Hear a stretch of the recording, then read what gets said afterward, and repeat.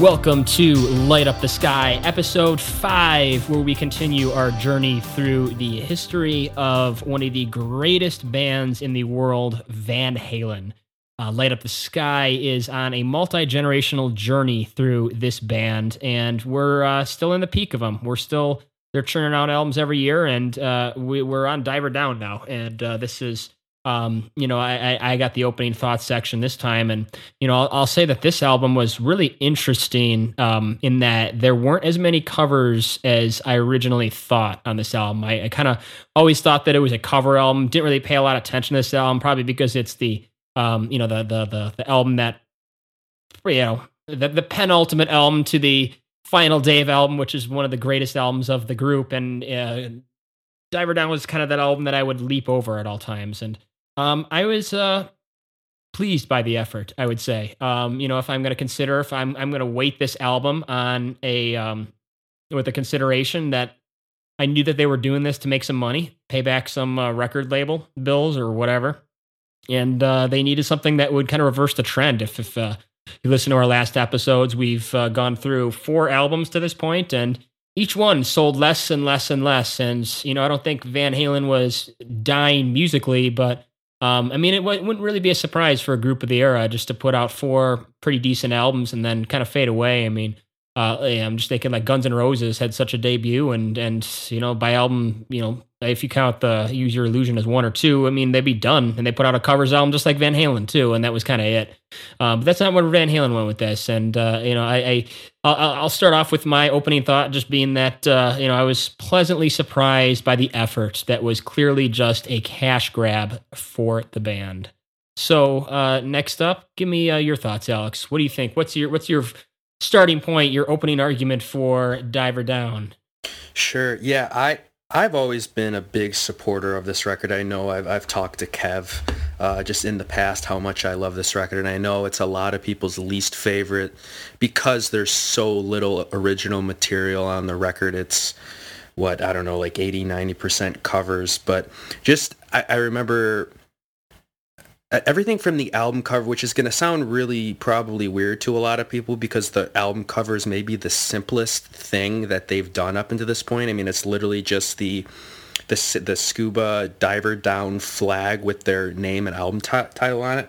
But me personally, I'm such a fan of simple album covers like that, and just something about the red and the white, it really kind of struck me, and it's sort of, in a way, it's almost synonymous with the songs. Like, I tie them in together, and I think a big reason why I like this record so much is because the big concert that Van Halen did on this tour would have been the US Festival, the 1983 US Festival gig, and that's a pretty popular one that you can find on YouTube, and it would have been 1983, right around this tour, and they played a lot of those songs, and just the outfits they were wearing, with Eddie in the full striped jumpsuit, and them playing a lot of those songs, it just kind of goes. Right? Wasn't he shirtless in this outfit? He might have been at some point. I'm sure one of the guys were, but yeah, it's a very summery record. I think that's how I used to describe it to Kev. It's like a very summery record. I know like Van Halen 2 is also like that. We were mentioning it's kind of like a get in your convertible and drive down to the beach. But this one, I just always equated this album with the summer. I would put it on. It was like the most kind of bright, summery, feel-good record that they had for me. And I think they turned a lot of those cover songs that they do so well into their own. And I'm sure a lot of these, for a lot of people, maybe you didn't know they were covers just because Eddie found a way to play the riff on guitar. Like, for example, like Dancing in the Street, like that could easily be a Van Halen song. So this has always been way up there for me. Maybe outside of Fair Warning, this might be my favorite era of the band, which is crazy to say. But I just, everything about like the vibe at this time, like, I don't know, there's a lot of full concerts like them down in like South America, and like the famous Largo show in Maryland was really cool to watch. So it seems like this was like a documented era. So maybe that's why it's like, oh, if you're going to see any like really good live footage, it would be of this tour. So it kind of helps those songs stand out. So that's where I stand on it. That is one confident opening argument for this album. Surprise! I mean, to say that it's your favorite of the era, that's really interesting. No, Kevin, no. Sorry, let me rephrase it. Outside of Fair Warning. Outside of Fair Warning. All right. Yeah, this is up. I love this era. Just something about this year was really cool for them. So I will say I love that album cover too. I know we don't really talk much about these, but I mean, it just looks almost punkish. Just like very simple. Kind of almost looks like it could be from another band of a earlier area, maybe. So, Kevin, what are your thoughts? Yeah, this is one that, earlier going through the back catalog, didn't touch it too much. The songs didn't appeal to me, and it was Alex who kind of very slowly got me into this record. Now, not a ton, I was definitely not a believer, because when he was saying some of those things a couple of years ago to me that he just made in his opening argument, I'd be like, come on, what are you on right now? Right, sure. Smoke some good dope. Yeah, right. But I think it's just one or two songs at a time I started appreciating this album. And it's still definitely not my favorite, but I definitely appreciate it way more than I used to. And I think he slowly started to turn the tide on this album for me, especially the whole light and summer vibe that he kept talking about, because I was listening to this again, and I feel like it's their lightest album since the debut. And I don't know why. It's just something, maybe they captured that fun again on this album, and I think that's almost intoxicating in a way. So it's another one of those rising albums for me. It's got some low spots, sure, but I find more to appreciate it every time. And yeah, I do like that album art. It's too bad that we're all kind of locked down in a sense here, because I really actually wanted to go out to a record store and grab this album to throw it on, because I don't have this particular one. But yeah, I'm not sure I'll definitely be doing it. Yeah, tell me why Van Halen isn't essential shopping for a COVID lockdown. The record stores are open. It's an essential business. Not to cut anybody off here, but I'm going to be brief. This is like the first time that I'm really looking at the insert with all the pictures, because I don't have the insert for Fair Warning, but I'm lucky enough to have the insert for this. And just like, look at how iconic that photo is. You think, what are those, Carrera glasses that Alex is wearing? It's like so perfect. So I don't know. What's interesting too, I'll throw in another thought about this, is that at the end of the show, we take a 30-second snippet of the album, and we vote on what is the most iconic 30-second snippet. And in this album, I think it's more of a, there aren't very many high points, there aren't very many low points. It is a little bit more, I hate to call it milquetoast, but it is definitely a little bit of a less of a dynamic record than in past. Chris, your thoughts? Yeah, I mean, I again, after kind of digging a little bit deeper into it, I do like it a little bit more than I have in the past. Again, it was always a record of moments for me, because again, there's a lot of kind of quirky little short things on here where it's just almost kind of like a Tool record, where you've got the songs and then you've got these little thrown in kind of things that really you probably could have done without it, but but they're there. It's very competently made, very professionally made. It's not like your typical kind of B-sides and odds and sods record where it's just kind of like, oh, here's just a rough. I mean, these are all very well recorded, well constructed. Even on the covers, the reinterpretations are very competently held. That's kudos to Eddie for making good out of a kind of a complicated situation. And I don't know if this was, whether it was the record label or whatever, if this was just a reaction to. Because I think it was pretty much, as awesome as Fair Warning was. I mean, it was probably the darkest kind of non-commercial record they made. I mean, it was like almost like a kind of like a deep cut Metallica record, not a radio record, but a lot more original. I think maybe this was more okay. Let's kind of pull us back into the charts a little bit more, because I think it did sell 2 or 3 million more copies than Fair Warning did. It did. Yeah. Yeah, so, it's funny. It's, again, it's kind of the ugly stepchild of the early Van Halen, but there's a lot to love here. I think it's great. But we'll, dig into it more later. Yeah, you guys all have some really interesting thoughts, because I can think of on the track-by-track points I want to make towards each of those opening thoughts. And it seems like Alex has the highest opinion of this album. between the four of us. Probably. Yeah, Yeah. I'd say so. Yeah. I would say I'm down on this album. I would say I'd give it I've got a positive direction. The rest of us all kind of taken in a positive direction with this one. But yeah, Chris, bring us the truth or lies here. Let's get some fast facts on this album and see who gets an extra buy it or terminate it. Right. Yeah. A lot of these questions kind of explain the history anyway, so it's like, so you don't really have to dig deep in giving like a synopsis. But funny enough, since we were talking so much about the album cover, I figured I'd start with that more as a question versus a truth or lies. What does the album cover represent? Does anybody know? I'm looking at you, Alex. Yeah, no, it's the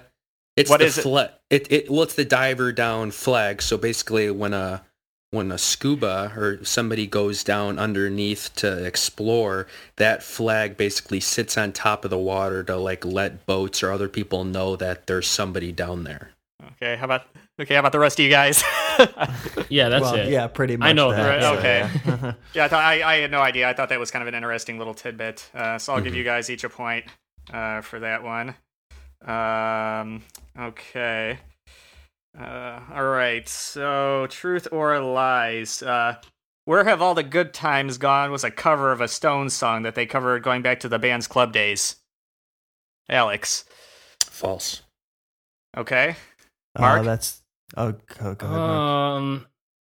I just don't see the connection between Van Halen and the Stones. I'm gonna go false. Okay. Kevin? I'm going false as well. Okay, well, you are all right. Yeah, I was trying to figure out how to answer that. Yeah, it was a covers of a Kinks song, actually. It was kind of interesting reading up on their connection to like covering more than one Kinks song. That I guess it was some compilation record that Dave had going back to the club days that had like 20 or 30 Kinks songs on there, and I guess for whatever reason they thought that they were great songs to cover in their live sets, so that's why they became so familiar with that. So I thought that was kind of an interesting little tidbit there. Well, obviously they pushed for an opener there. I can actually I can save this for the very end, but I just read up on this, but apparently there is a Stones connection regarding this record, but I won't hijack your section. I'll talk about it later. I think I know what it is too. Yeah, but I'll let you go into that.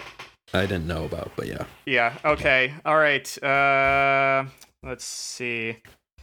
Okay. Another truth or lies. Dancing in the Streets was Eddie's least favorite song on the record. Ooh. I'm going with false. I didn't hear you. You cut out. What was that? Mark goes with false. Okay. Alex? I'm going to say true on that. Okay. Kevin? I'm saying true on that as well. Okay. Well, Kevin and Alex, you are correct. That was his least favorite. He was the one who pushed more for Pretty Woman. That was his choice. And Dave was the one who pushed Dancing in the Street. I guess Eddie had a problem with how when he first heard it, he couldn't figure out how to write a riff for the original version, which I think was pretty much a Motown cut. And he just didn't get it. But exactly, yeah. So funny enough, yeah. I mean, again, kudos to Eddie for kind of figuring it out. Yeah. I thought that would have been an Eddie like just for the fact that it uses synth so strongly. I don't know. Yeah, that's a good question. I don't know. Okay, all right. So we got Alex and Kevin are tied, and Mark's behind one. All right. Okay. Happy Trails was an original tune written by Dave, continuing his love for more unconventional material on the record. I'm going with false. Same. I'm going to say false. I'll just go true. Okay. It's the only way I could catch up. Okay. What are you going, Mark? True. It sounds like a Dave goof-off song. Okay. Well, Mark, you are wrong again, unfortunately. Thanks. Mark's gonna flush the truth or lies section. Producer, and it's gonna be cut next episode. Oh God. But yeah, it was a cover of a country song by Roy Rogers. So okay, we'll try to do one more. Yeah, I've got a few here, and to try to break the. So we got Mark and Kevin and Alex are tied up. Okay, what was mine? Once again. Yeah, yeah. Okay. Truth or lies? The album was certified platinum before they even started the tour to promote the album. I'm gonna say true. Okay, Alex. I'm gonna say true, just because did you say earlier that this record sold more than Fair Warning did? Correct. That's wild I'm gonna say to me. I'm gonna say true because I'm pretty sure that they pushed to ship a million units even before it came out, just so it would automatically go platinum. Okay. All right. Yeah, you're all correct on that one. Yeah, I was actually kind of surprised even before they promoted it. Yeah, that it actually sold 1 million copies. It's crazy. Okay, man, I'm trying to break this. We might have to have a duel at the end of it. Yeah, whoever's left standing. Okay. All right. Let's see how many more I got. I wasn't expecting you guys to know so much. Yeah, I know. So you're gonna have a guitar duel. Who can best play a riff from this album? Yeah, we should do that. If I exhaust all my questions and it's not a clear cut winner, yeah, we should just do like, okay, who can play this one song better than the other? It's funny. I was actually playing "Hang 'Em High" this morning. Oh, were you? Yeah, I was jamming on that riff this morning. Okay, all right. All right. I got one left. Hopefully, this kind of breaks the tie. All right. The band, or Truth or Lies, the band considered it was important to put out another album immediately after the Fair Warning tour. I'm going to go with false. I wonder if this is a trick question. I want to say, well, you said album. I don't know if you're looking into it that much. I'm going to say true, but it might be a trick question. I'm going to say false because we need to break this tiebreaker anyway. Okay. Let me get my reasoning and see if it's right yet. I believe it was either the manager or the record label that wanted to record this album, and the band didn't want to. Correct. Yeah. Right. Kevin broke it. Yeah, you got Alex. You said true, or you thought it was true. Well, see, the reason why I was a little, because you said they wanted to put an album out right away, but I read that they were really just looking at putting out a single. You're correct. Yeah, I was trying to word it just to make you think about it. It was a trick question. Yeah. Oh. That's why I'm like, because I think they just wanted to put out like a single just to like let people know that they're still relevant, and then they can kind of wait on the record. But right. Yeah, so Kevin breaks, the brothers get it. Okay, good. Thank God I threw that one in there. So Kevin, you get your extra buy or terminate in that section. And Chris, out of the next 4 albums, this one, 1984, 5150, and OU 812, you can pick which one of those you want to have an extra buy or terminate on. I don't think based on those albums it's going to be in this one, but... Okay, no, that's fine. But just keep that in mind. Yeah, I'll hold on to it. You know what's interesting, just as a quick aside through that section, talking about the Rolling Stones, just isn't it kind of interesting thinking about that era of music to where you could have 2 globally humongous bands that really just have no relation to each other? You know, as far as I'm aware, they're just aren't very, cross references or influences. I mean, Van Halen had their set of influences, but you could have a band as big as the Rolling Stones and just as things weren't as immediate or, without the internet to spread the word, not that they weren't large enough. It just is kind of interesting how you could have bands like that really just never crossed paths or never really kind of had that. And maybe Alex will prove us wrong going forward, but... there is actually a story. Yeah, I don't know if you want to wait until the end. We'll jump it. Yeah, go ahead. Yeah. Well, just real quick. So I didn't know this, but if you look at the back cover of the record, and I'll pull it up here, but... it's them putting up their hands, saying thank you to the crowd, and apparently this was them opening for the Stones. Right, yeah, that was that live shot. I never knew that, so I guess there's a little correlation. It almost seems like a forgotten piece of history. The Rolling Stones were huge into the Chicago blues scene and all that, right. And they had their own set of they have their own circle of musicians that they hung around, and Van Halen just kind of the LA rock scene was not a crossover. Just it didn't really. Yeah, it is kind of funny considering how big Van Halen was at this point, that they were opening for. I mean, not that the Stones weren't a kind of like a Colossus, but it's just kind of funny because you think opening bands are just these little kind of maybe an album in or so. I mean, Van Halen was already. This was album 5, and they were opening, and they were already sold probably 10-12 million copies, You think about kind of the way the LA scene developed, the LA rock scene, where it became less and less about, it was all about breaking away from that chrysalis of blues music. I mean, like you get to like Nitro, and there's like zero blues at all. like when you get to like the very late, I think they're like Pretty Boy Floyd or whatever, like the ultimate culmination of Van Halen's effort. There's like zero blues influence at all, and like the Stones are very bluesy. I mean, there's so much crossover in early rock just as rock progressed further and further. Yeah. It almost seemed like the goal of LA's rock scene was to kind of separate. I mean, like Poor Boy blues is notwithstanding. I hate that track. How many different horrible references can you make in one sentence? You managed to take us to Pretty Boy Floyd. Nitro is the culmination of Van Halen's influence, and Poor Boy Blues. I think we just need to move on. All right. Well, I want to argue that. that Pretty Boy Floyd is not the culmination of what Van Halen started. Well, yeah, I mean that was where it kind of had reached its. Yeah, I mean that's the stale bottom of the bag potato chip. Yeah, I know. You're like, yeah. All broken up in the bottom. Exactly. First, you have a great bag of nice ripe, and then you get just sugar at the bottom. Right? Yeah. Okay. All right. We jump in and back to Van Halen. Yeah. Let's go on and kick off this album, and I think it's the first time since Van Halen 2 where we've started with a cover, and that is "Where Have All the Good Times Gone."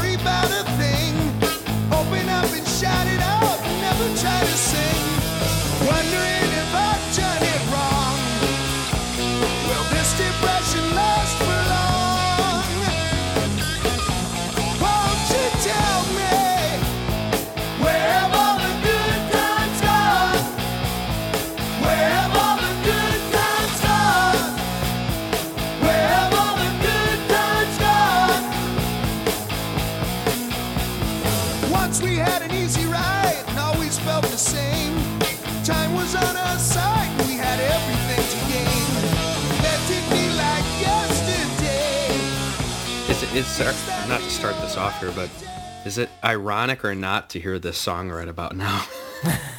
Yeah, no kidding. will this depression last for long? That line stuck with me too, and I was going to bring up that what a great transitional song from Fair Warning. If Fair Warning is all about mental illness, and if the song is all about or not mental, like more like mental institution, and this song is, as Alex you mentioned, Return to the Party in the Sun. I mean, this kind of has the sound of that Party in the Sun, but if you listen to the lyrics, it kind of still is in that Fair Warning mold. I know it's not their lyrics, but still, it's their choice to put this on the album. Right. It's very, that intro riff is definitely very California Van Halen too. So it's kind of getting back to that kind of more sunny feeling kind of Van Halen that we kind of were introduced to. Yeah, I don't know. It's another. I wouldn't say it's the best kind of sunny song that they've had, but it's definitely it definitely catches your attention. Definitely a great kind of. I'm sure in the live setting, I'm sure it's another great kind of feel good moment. But yeah, I think that's pretty much my. It's funny. It's a song that's very well done, but it doesn't. At least for me, it doesn't stick out as much as some of the other ones. So it's funny because I had a note very much like yours, Mark, is that was kind of a darker subject matter, but a lighter feel. That's funny that we came up with some of the same things. And again, not another fast opener. It's again, it's obviously been a trend. Now we're at album 5 here. Yeah, what separated them from other bands of the era that always started out with a rocker, an ode to rock and roll, right? And that template didn't seem to ever come from Van Halen. For as much as they set down the line for other bands, like they just did not open with. I mean, they weren't like that opening rocker, kind of like just like a power rocker second song, and then a ballad on number 3. Like the Van Halen never really did that. No. Yeah, very interesting. Yeah, Alex, I'm not sure if you read this too, as far as what the song's about. That it was Dave's kind kind of criticism of like corporate intervention in like popular rock music. Did you come across that? No, I didn't. Yeah, that was something. Cool. I think it was on the again, one of the things I found on the news desk. Where it in an era of kind of new wave and kind of corporate rock, I guess you could say, like with the likes of Styx and Foreigner or whatever. I guess Dave had commented that this was just a reflection on bands just being kind of down and dirty and just kind of just doing it and being yourself. But I thought that was interesting, though. Again, so not something you think about with Van Halen. As far as just kind of deep reflective material. For sure. Right. Yeah. So we're where have all the good times gone, and we go straight into something a lot faster. Here's our rocker. Hoorah. Yeah. So let's hang him high.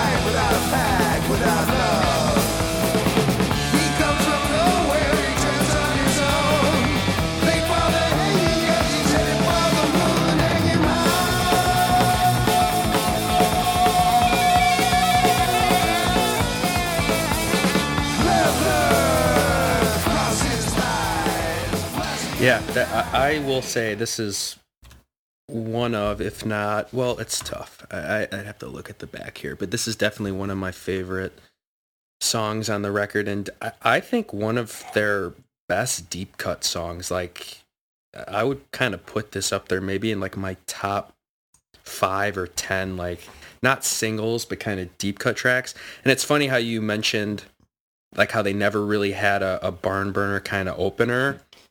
I feel like if they were to pick like an opener for like a concert or a record, this would have made more sense. Mm-hmm. Yeah, like I thought about that too. Kind of like coming out of the gate. Yeah, which I know that's not really like their style to do that. Same with like kind of like a Romeo Delight, where it's, you think it would be like the opener of a side or like the first of the record, but it's not. Like they decided to kind of bury it a little farther down, and they do that here. But I love this song. That riff is so cool. It's just, and that was another one where I think they busted this one out on some of those reunion tours. I want to say either the 2012, I think it was the 2012 where they started playing this. I think like Wolf was allowed to pick a lot more of the songs on the set list, so it was really cool for him to pick this one, because even though I wasn't at this tour, like just watching footage of it, it's like, oh sweet, I get to hear this one. In modern day. Yeah, this is definitely the rager on the album, and you're right, Alex. Yeah, that intro riff is just it's kind of gets the blood going. Yeah, not a sophisticated riff, but it kind of, again, it's like that classic Van Halen, just kind of punch to the gut. I also love, I don't know, Kevin, if you can cue up the solo at a minute 30.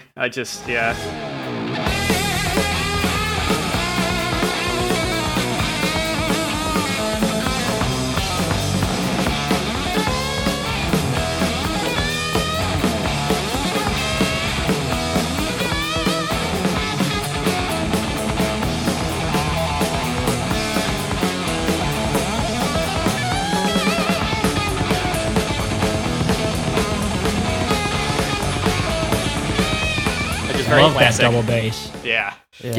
I had a note about that solo too, just the whole melodic part of it. Some of it almost sounds like something off a Satriani album. Mm-hmm. Yeah, very classical sounding. Yeah. So I'm gonna talk about Eddie soloing too. The very opening solo here. I know Kevin played it in the intro there, but if you listen to his how he leaves that solo, it is basically a riff that would come to define his playing right there, like that where he just kind of dive bombs out of it. I mean, I've learned 5150, the song, back and forth, and he uses it there. He uses it in Jump. I mean, I'm going to make a bold statement here, and I'm going to say this is the record. This is the start of Eddie stopping innovating. And this guy was basically just a monster innovator on guitar from 1975 up until this record right here. And we're hearing like the same riff. He's going to use this lick later. He's going to use it over and over. Like I've played this lick and like different Van Halen solos that I've learned. Like this right here is the first we see of him slowing down. Like there's this one video. I've seen it before. It's kind of an interesting look if you're a Van Halen fan.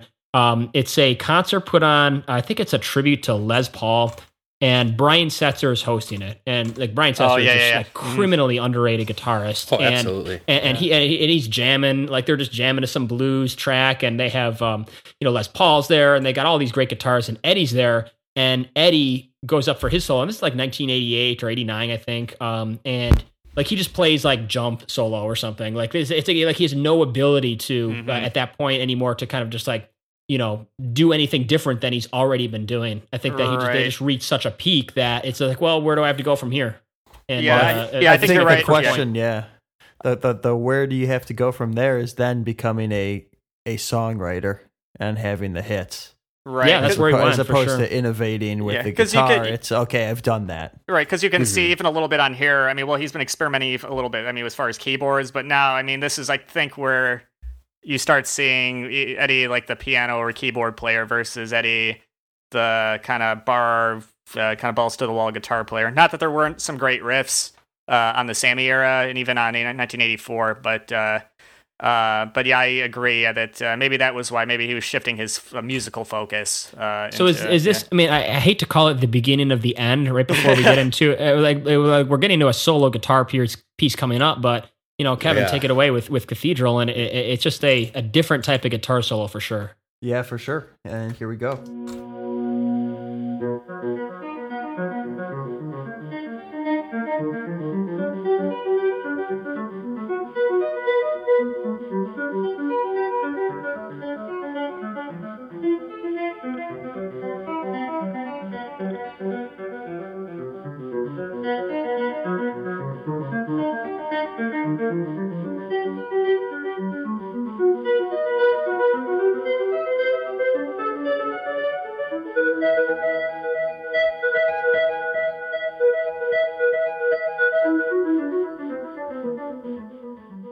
Yeah, it's funny. Yeah, this is another one that just kind of, I don't know, it kind of, again, sets a very kind of somber mood.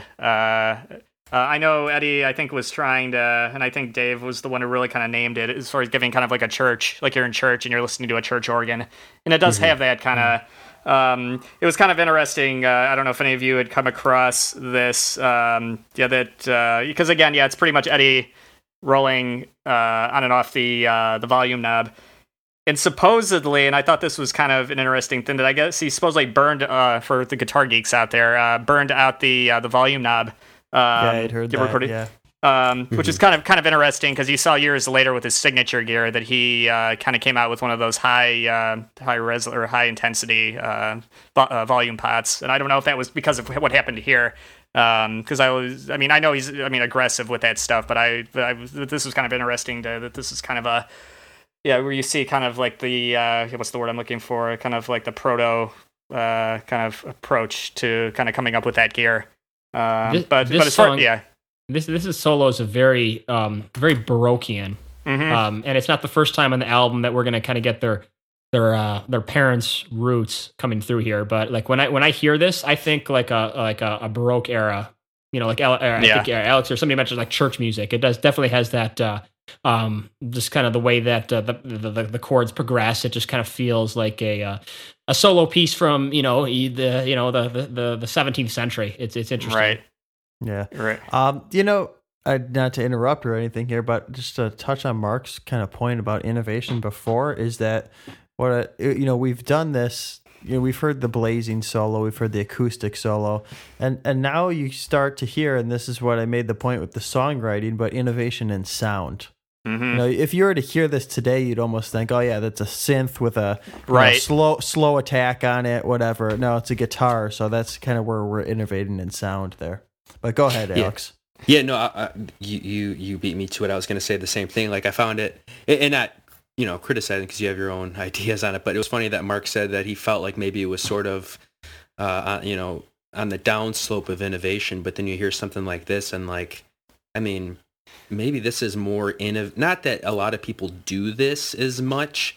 Like, my point is, you look at the first record and you look at Eruption, and nobody had ever really heard anything like that before. But you've seen it done so many times since. Like, so many people are tapping, like Steve Vai and Satch, and you know, everybody's tapping after that. But Eddie wasn't the first one to do tapping. I mean, in his way he was, but he wasn't the first one to like tap on the fretboard. But I've never seen anybody do this. But also, it's not as common. Like, you don't see a lot of people doing volume knob, you know, tapping on the fretboard solos. So it's interesting. Like, it's innovative in one way, but maybe not as legendary as his tapping. Right. Yeah, did he ever play this live, like in the early, like when the album came out? Did he ever bring this song into the set list at all, or do you know? Or any of you guys know? Yeah, he would throw it into his like concert guitar solo like a bunch. Okay. Yeah, Gotcha. Okay. I'll have to say that with the volume swells, to Alex's point, which is an interesting one. I definitely agree with the, you know, where do you go from here when you've conquered the world? You know, what's left? Right. I mean, Steve Howe was doing volume swells long, you know, 10 years before this. Is just, you know, I again, kind of to my earlier point with, you know, when did Yes and Van Halen ever cross paths? I don't, it's like somebody make that connection for me. I want to see where that comes from. Right. But you know, it is a where do you go from here? You know, it's either songwriting, sounds, or just, you know, where else can I innovate on the guitar? Because just, you know, shredding isn't gonna help me stand apart anymore. Yeah, that's what I think. This again, this is another. I don't know if he had put more focus into this particular piece, but I do love how it kind of ascends and descends with the swells. Yeah, it's just again very. I don't know. It's another one. It's hard to explain. Just a personal kind of favorite, but anyway, I think that's all I had to say about that. Yeah, for sure. And let's keep moving on with the album here. So we got our quick solo, and we're going to move into a song called Secret. The mountains walks tall as a tree. She's been there before, she'll never give in. She'll be gone tomorrow like the silent breeze. Ow, ow, ow, she got rhythm, got that rhythm of the road. Ow, ow, ow, she get crazy, she can go. But she just looking good. You know how sometimes you got to run. You running blind, but you jump the gun.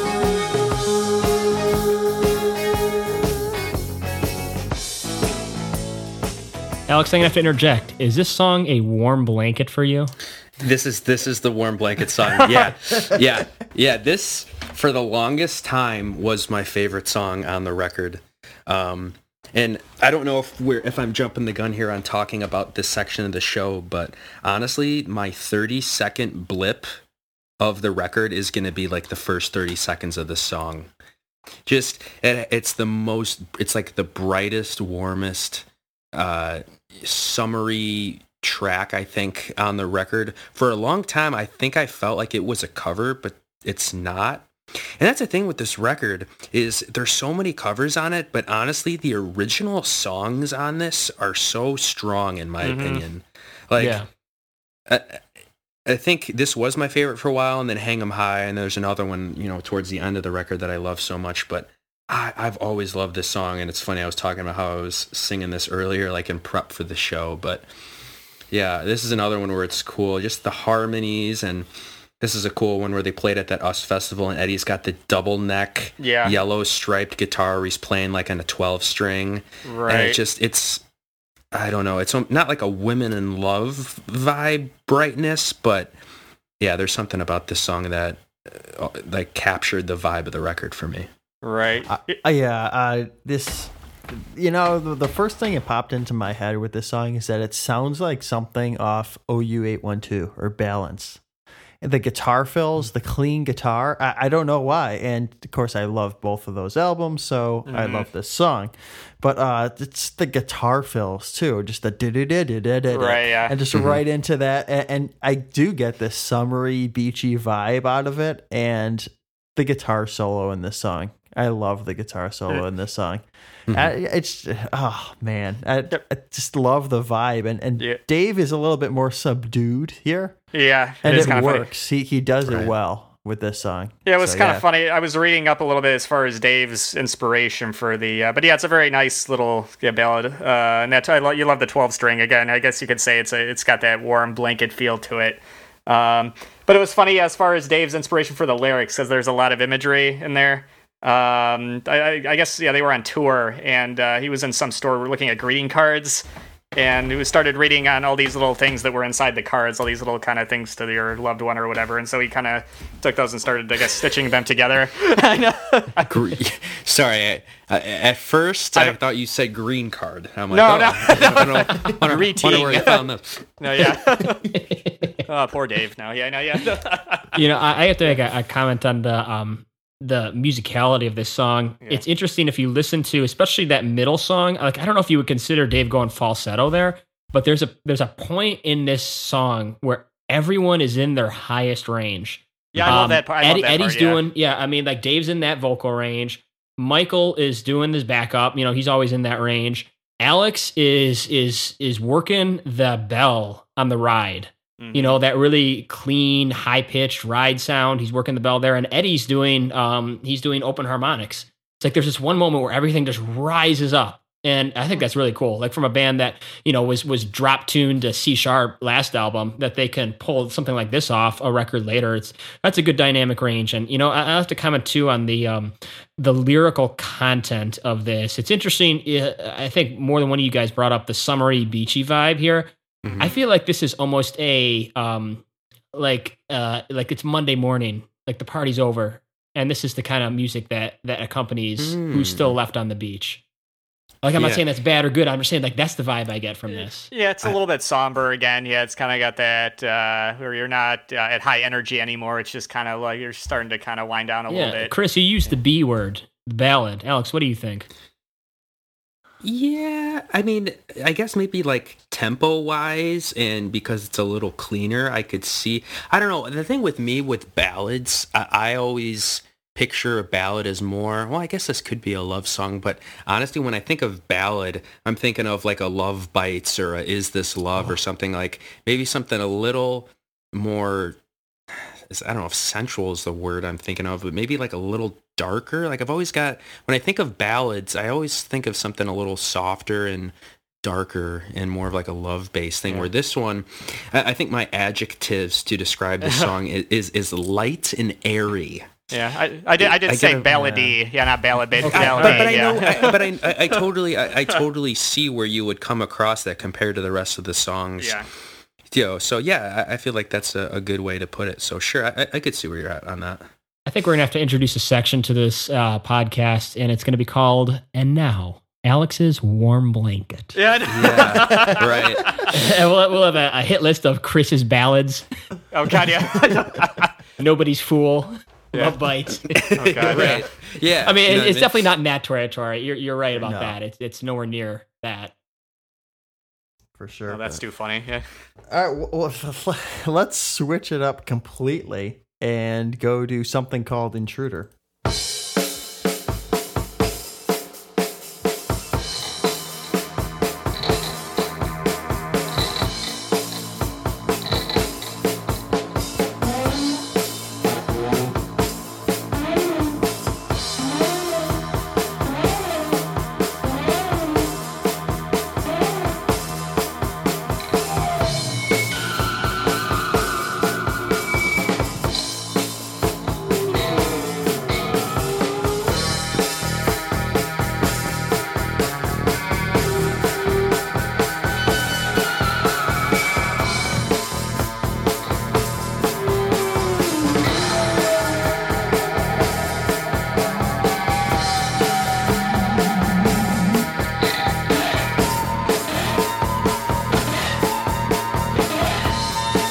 Play the whole song there?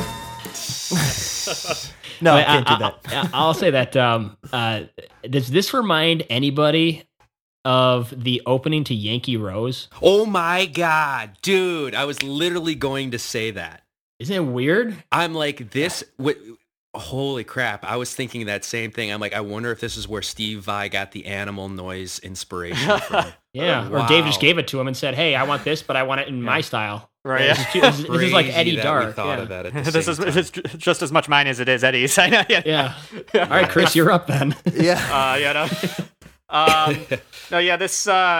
It's funny. This almost has like almost that fair warning kind of darker feel to it. That's why I was kind of surprised that they brought it in here, especially the song that it precedes, which is a much more. Well, it's a kind of more of a kind of warm sounding kind of pop song. But yeah, again, kind of making like that worrying kind of sound he does in the first like 20 seconds, where you got they're almost like he's making the guitar moan. It's really weird. Yeah. Yeah. This track is something that my first thought. I'm not going to spoil any, love it or flush it, but this Eddie experimenting on my vinyl. That's kind of my first impression of this. But the cleanliness at which this turns right into Pretty Woman, I think they did a great job of crafting an intro that just perfectly matches the just a perfect. And if you listen to this on a vinyl or on some kind of gapless playback, that isn't YouTube, it's clean.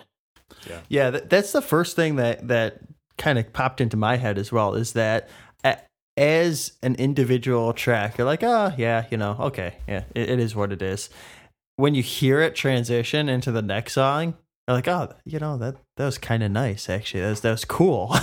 And so it's something about it works, and then you kind of wonder, like, oh well, what if they had cut it out? Would it have been as nice? Like I don't know. So you kind of get into debate a little bit about that.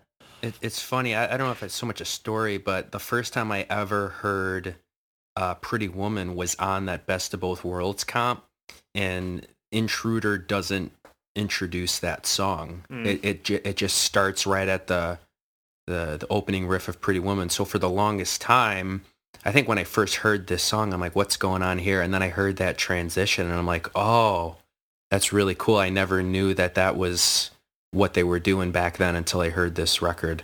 And also, if you guys ever get a chance, one of the best Van Halen music videos ever is for this and for the song that precedes it. So no expense was spared. Yeah. Yeah. This is an interesting proposition to say whether or not this was necessary. I mean, this is closing. I had to look it up. This is closing the side. I mean, it doesn't this sound like more of an side opener? Yeah, that is kind of weird. I didn't know that. Yeah. I would say so too, a little bit. Yeah. I mean, it almost sounds like a side two. I mean, maybe I'm just thinking like Fair Warning. Was it Fair Warning that opened up with an experimental song? No, that was Unchained. Yeah. So that's Women and Children First. Tora. That's where I'm getting it from. Yeah. Oh, okay. It was not unprecedented that they would do that, but kind of a weird, on your penultimate song of your closing side to throw in an experimental transitional intro. True. It's interesting that everybody else kind of had Steve Vai vibes from this. I got Petrucci vibes. You had Steve vibes? No. Yeah. Oh. Where do you hear the Petrucci? Yeah. Some of his messing around at the end of Misunderstood, the beginning of These Walls, just messing around with sounds. I hear that. You can go look it up. That's I'll check that. That's cool. I didn't know that. Yeah, go to the ending of Misunderstood. After the song kind of fades out, it's just guitar noises, and you could hear that. Hang on, this might be piping through. Let me turn off. But all right, let's hear. Hang on. Here I would go to Misunderstood first. Yeah, hang in there with us, folks. Yeah. Let me dial up Misunderstood. You didn't go to the start of These Walls where he's doing the funny sounds? It was the end. Okay, so end of Misunderstood.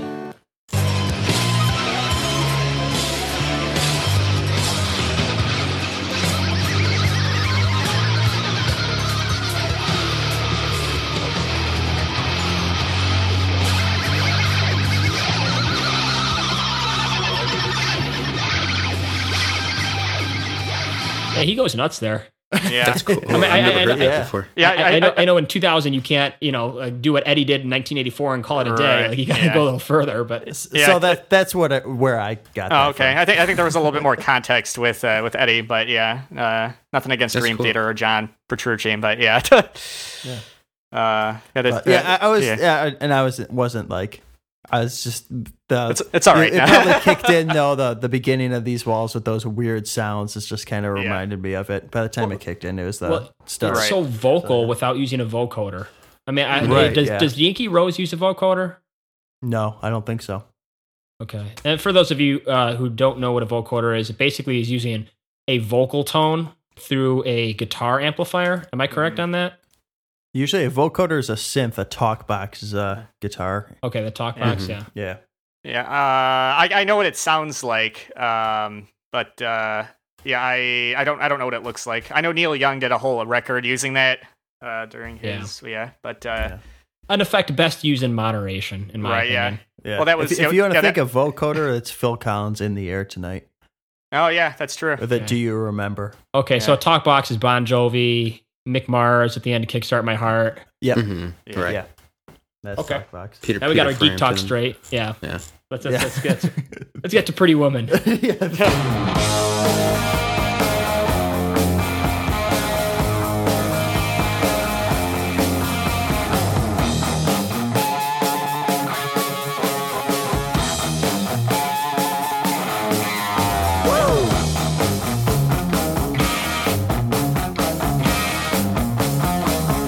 Pretty woman, walking down the street. Pretty woman, the kind I like to meet. Pretty woman, I don't believe you.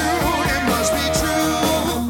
No one can look as good as you. Alex, why isn't this your warm blanket? Yeah. I maybe just because it's a cover. I think I don't know.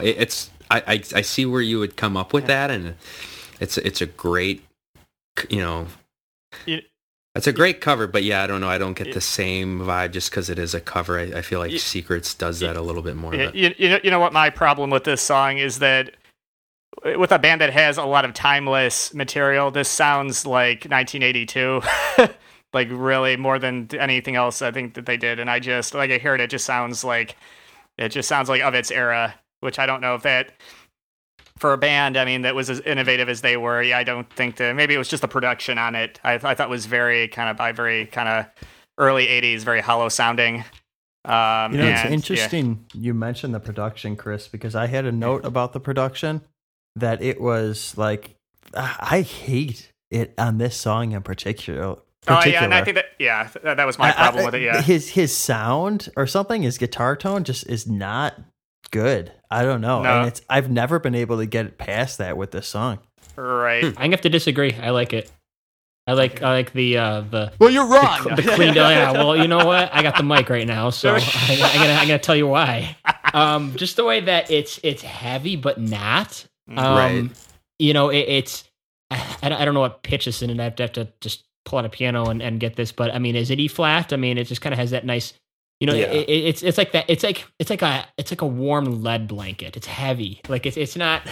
It's a really interesting it's like I think juxtaposition of what the band can be and what they would sometimes bring to the table. Like sometimes we're going to bring out the heavy riffs and the ragers, and sometimes we're going to bring out the warm blankets. And this song is just it's a straddling between the two, and it's a really interesting. Like I don't really think about too much the original cover of this. I mean, I think it's from the '60s, and that's an interesting thought, Chris, because there's a term in literature, I believe, that where a remake dates faster than the original. I'm thinking like if you think of the movie Scrooged, which is a Charles Dickens classic, but in a lot of ways the Bill Murray movie is much more dated just because it's so obviously 1990.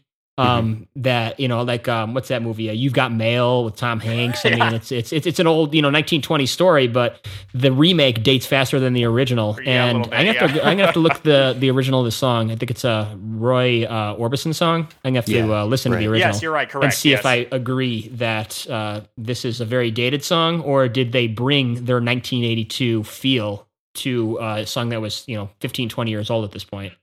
Let me just play a little bit of this here. Yep.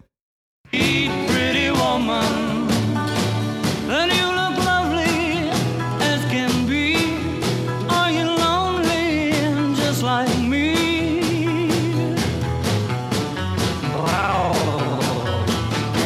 Stop it there. Great place to stop. Yeah. Well, it reminds me of Ned Ryerson. Well, let's move on to another cover, and that would be Dancing in the Street.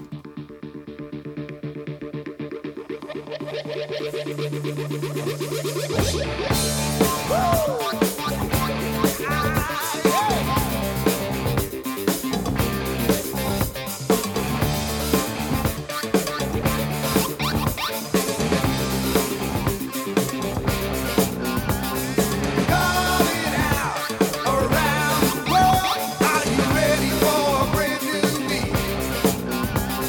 Summer's here and the time is right for dancing in the street. They're dancing in Chicago. They'll be dancing down in New Orleans, up in New York City. All we need is music, sweet music. There'll be music everywhere. This is the second album in a row that I have been reminded of 90s video game music by 1980s Van Halen. Like, doesn't this sound like a race car game from the like menu music from a race car game in the 90s? Just I don't that know, plotting synth and that. I love it. I don't know. Yeah, this is one of the few. Well, I'm gonna say that I Yeah. dislike it. It just kind of gives me that vibe, and it's like this Sunday afternoon in the park, and then this back to back. Just seems like Eddie's writing for 10 years into the future. On like I don't know, or that was what kind of became just Muzak 10 years later. You know, it's interesting. I have a little story on this song. Okay. That just happened recently. Is that this song, when I was listening to it for this podcast, was pretty high. You know, I liked the synth sound. You know, I was like, oh yeah, I kind of like the vibe of this. But recently, because Jen knows I've been doing this, is that sometimes when we'll be going out and about, she's like, well, why don't you put on some Van Halen? So not all the time, but we'll throw on some of these albums that we're listening to. And this song came on, and she said, oh yeah, this song used to play at like Six Flags when you're standing in line. And I'm not putting down Six Flags or anything, but it kind of kicked this song down a couple rungs. Just kind of picturing some moms dancing in line while they wait for the rides, and I just Was it the original or this version? I don't know, but I can't not think of that now. Yeah, thanks for putting that image in my head. And So I'm much for sorry those to California vibes, those sweaty lines. Six Flags. but that's just now what I think of, and it's not like I hate the song now, but the image is now in my head, and that's You have a headache. You kind of want to go home. Yeah. Been waiting long enough in this line. Yeah. That kind of puts it in the same category as elevator music, but I mean, I still love it though. I mean, I love the synth and guitar combination. So I guess I wasn't too far off on my Muzak Yeah. Oh yeah. barb right off the bat. Go ahead, Alex. No, I was just going to say some kid yakking onto a pair of shoes off the Raging Bull to this song. That's what the soundtrack is. Oh God. Just ruin a innocent Peggy's day in line at the Six Flags. That's too bad. Hey Kev, can you cue up the guitar solo at 240?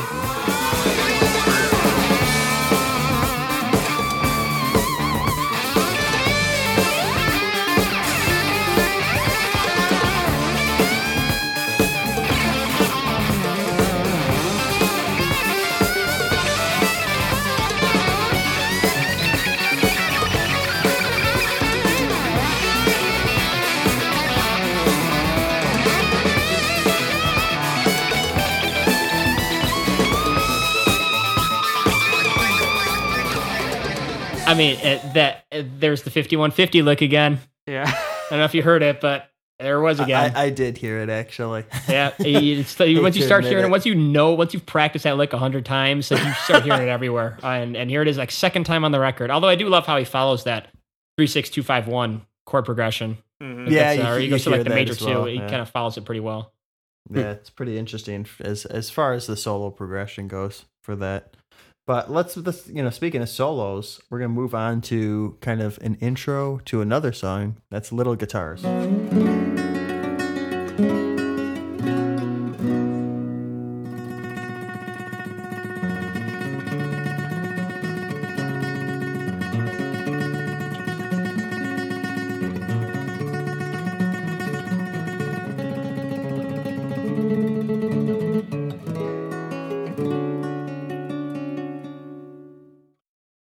And Anybody no wanna one jump in there? has Play all of anything to say about Little Guitars. I don't know. You know what- Intro. Go ahead, Mark. You know what it reminds me of? It just makes me think of a scene in Magnum PI or something at the club where everyone is just falling asleep. It's 2 a.m. You know, the usual drunks are passed out on the table and just somebody's noodling. Yeah, it's funny. I like how it starts, but I hate the where the kind of the Eddie-ness of his guitar solos kind of comes in a little too much. Where you probably could have done just a normal kind of finger picking exercise, but so no, he has to jump into that kind of speed picking moment there. Actually, now that you said that, I kind of hate it. What if- The words finger picking exercise and put the song on the LP should never be in the same sentence. Yeah, this is like a clinical song. Right. Yeah. Yeah. So Hey, I well- don't know. Here's an interesting question. Out of the two acoustic tracks, Spanish Fly or Little Guitars intro, which one are you guys picking? Spanish Fly, definitely. Yeah? Yeah, at least for me. Yeah, I think it's. I would pick Little Guitars. Oh, okay. Yeah, see, that's the thing with this song is, like, again, it's almost like a cathedral kind of thing where, like, yes, it's very flamenco based, and I'm sure, like, this was not the first time that anybody had done this before, but, like, this is, like, the first time I really saw anybody, because if for those that don't know, like, what he's doing is he's doing, like, a pedal tone on the high string, and then he's hammering on with his left hand on the low E string. So it basically sounds like there's two guitar players playing, but it's just one. And seeing that live, it's like, wow, I've never seen anybody do that, like, you know, as a little kid. So if anything, it was kind of influential to a young guitar player. So an A for effort, yeah, on Eddie's part, yeah. For Yeah, kind of I've bringing always- something new. Okay. I thought it was cool. I'm going to go with Spanish Fly just because Spanish Fly is so obviously an acoustic answer to Eruption. Sure. See, Yeah, it's I agree. interesting you Yeah. say that, Mark, because you, if I remember correctly, flushed Spanish Fly. Okay, well, don't spoil what I'm going to do with this song, then. Oh, I'm no. I'm not going to. But I was just I'm thinking gonna kill of, it. No, I don't No, I was just thinking that this Little Guitars intro is a much shorter, briefer, condensed version to just go into another song. It's not like we had to sit here for 3 minutes with it. Hmm. So Okay. that's just I- kind of I did not flush yeah. Spanish Fly, by the way. We all loved it. Oh, you didn't? I Yeah, thought we you all loved did. it. Oh, okay. Then I'm totally wrong. Yeah, not a flush to be found. We are all on board. Well, let's move into a Little Guitars, not the intro.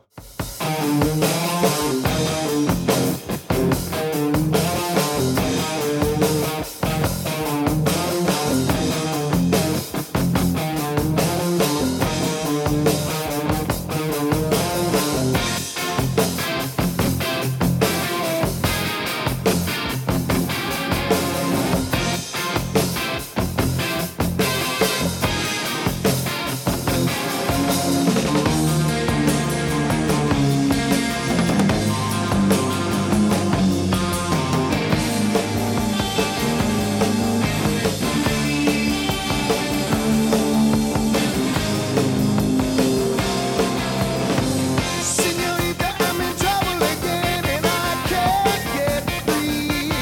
Señorita, you're exactly what the doctor ordered. Come on, talk to me. Can't grow before I'm out of the woods, but there's exceptions. Just a question for the group. I don't know if anybody paid attention to the lyrics, but do they work with this song? This whole senorita. Yeah, it was. Yeah, what was the Vibe. gist? Hold on. I had the as far as what he was doing.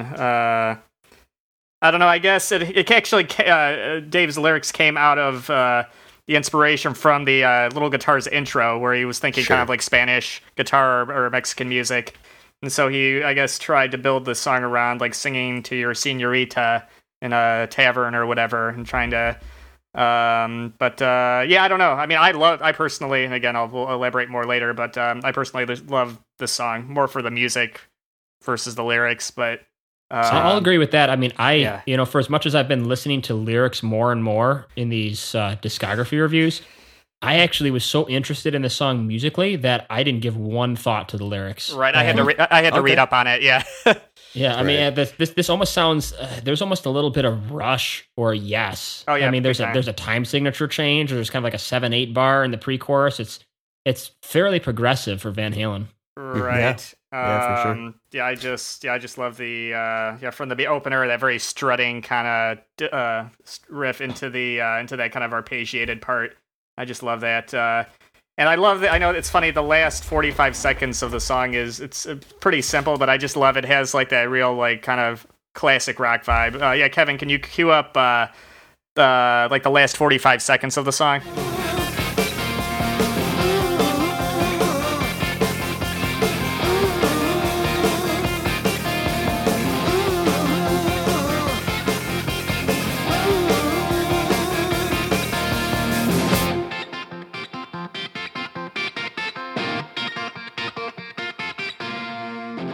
Yeah, another warm blanket. Yeah, it is. Yeah, I just love that. Yeah, I think I would agree there too. And honestly, we haven't touched on this yet, but I honestly love the opening drum, the drums that Alex is playing on this. It's just same with like Intruder. Like I always find myself like air drumming to this, and it's probably from a drummer's standpoint, it's probably not anything very technical, but it sits really well for me. It sounds good. It's musical. It's got a good groove, and yeah, this is like again one of the originals on the album. But I've always loved this song, and of course it's cool to watch Ed bust out the little miniature Les Paul for this and play it live.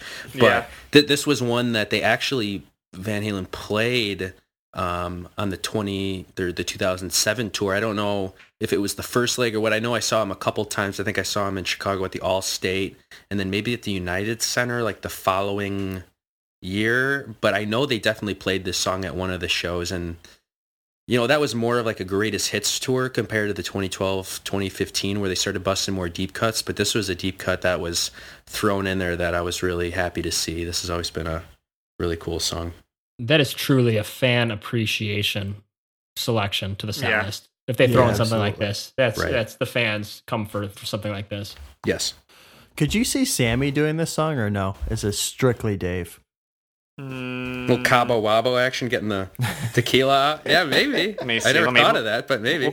Thought on that. I was actually watching Sammy videos of the Dave era songs, and I saw him sing Unchained, and that was a trip. Yeah. That's like a rare one to find too, but yes, he did do that. Yeah, I'll just leave it at that. For sure. Let's switch it up completely from that song. And we've noticed that happening on this album a little bit. From Intruder to Pretty Woman, and now we're going from Little Guitars to Big Bad Bill is Sweet William now. Big Bad Bill don't fight anymore. No. He's doing the dishes, mopping up that floor. Yes, he is. Barely used to go out drinking, looking for a fight. Now I gotta see that sweet woman every night. Big Bad Bill is Sweet William now. I'll play, boys.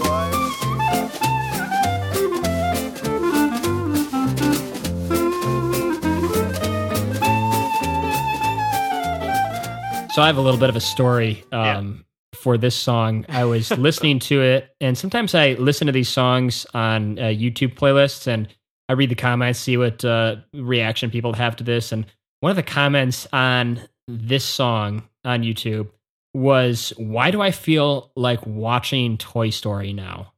Yeah. And I spent the next 15 minutes. The next 15 minutes. I was convinced that this song must have been in Toy Story. Yeah. Like, where was it? Was it one? Like, it wasn't in any of them. No. And then but I it's- pulled down the comments, and somebody's like, "Yeah, it kind of sounds like Jungle Book to me." Like, what about this is such a Pixar song? Yeah, it's a cartoony kind of. Yeah. It's got almost. It was funny, this was actually the first song I wrote notes for on my notepad because again, all this stuff started flowing into my head because it's just such an out there selection. But do you remember this song "In the Summertime"? By Mungo Jerry, where it's kind of got that "in the summertime when the weather is hot." It's on the radio all. I mean, yeah, especially of course in the summer. I mean, it's got that real. Again, what would you compare it to? What genre would that be considered? That Folk, like almost? they're not even that. It's almost like again like a vaudeville kind of roaring 20s kind of. It actually also made me think of like Butch Cassidy and the Sundance Kid. If any of you have seen that, Yep. the soundtrack. What was that? Like Burt Bacharach, like that kind of very show tuney, very. Again, you can just picture Dave up on like a theater stage, kind of singing it. Yeah, it's very, very unique. And it's funny, I don't hate it, because maybe it's just because it brought back all of those vibes from all this stuff I grew up with. That Yeah, go I can't find another Van Halen song like this. No, yeah, You're not going to, I don't think. Right. And the brush drums, the clarinet solo, it's dad. It's his dad. This is one of those that I mentioned before of a non Van Halen member getting on the album. But it's completely different. And I think we mentioned this before, but of covers to choose, this one, kind of an interesting Yeah. question.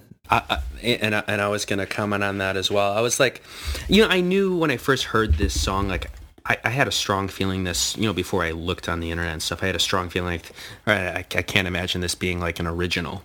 But I looked it up, and apparently this was sort of like a famous song back then. Like a lot of people covered it. Like I'm seeing really? like Yeah. Ry Cooder and Merle Haggard, and Okay. and it's cool because it's a popular song in Barbershop Quartet, which Yeah.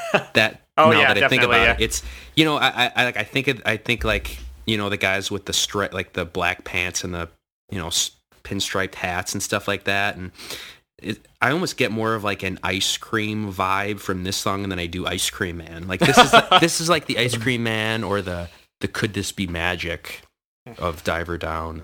And That's fascinating Okay. because the next song I get strong Ice Cream Man vibes from, and I was surprised that they put it Sure. back to back with acoustics. As when this played back to back, just like okay, I can live with Big Bad Bill, but another one, but yeah, let's hear it. and I love Eddie's. Go ahead, Alex.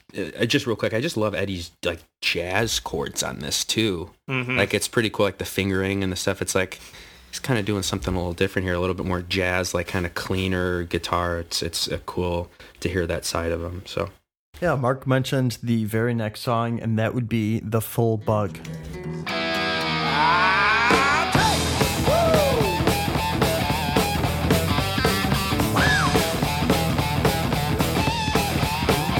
Precious sweetheart, woman, all you want is good as it can get.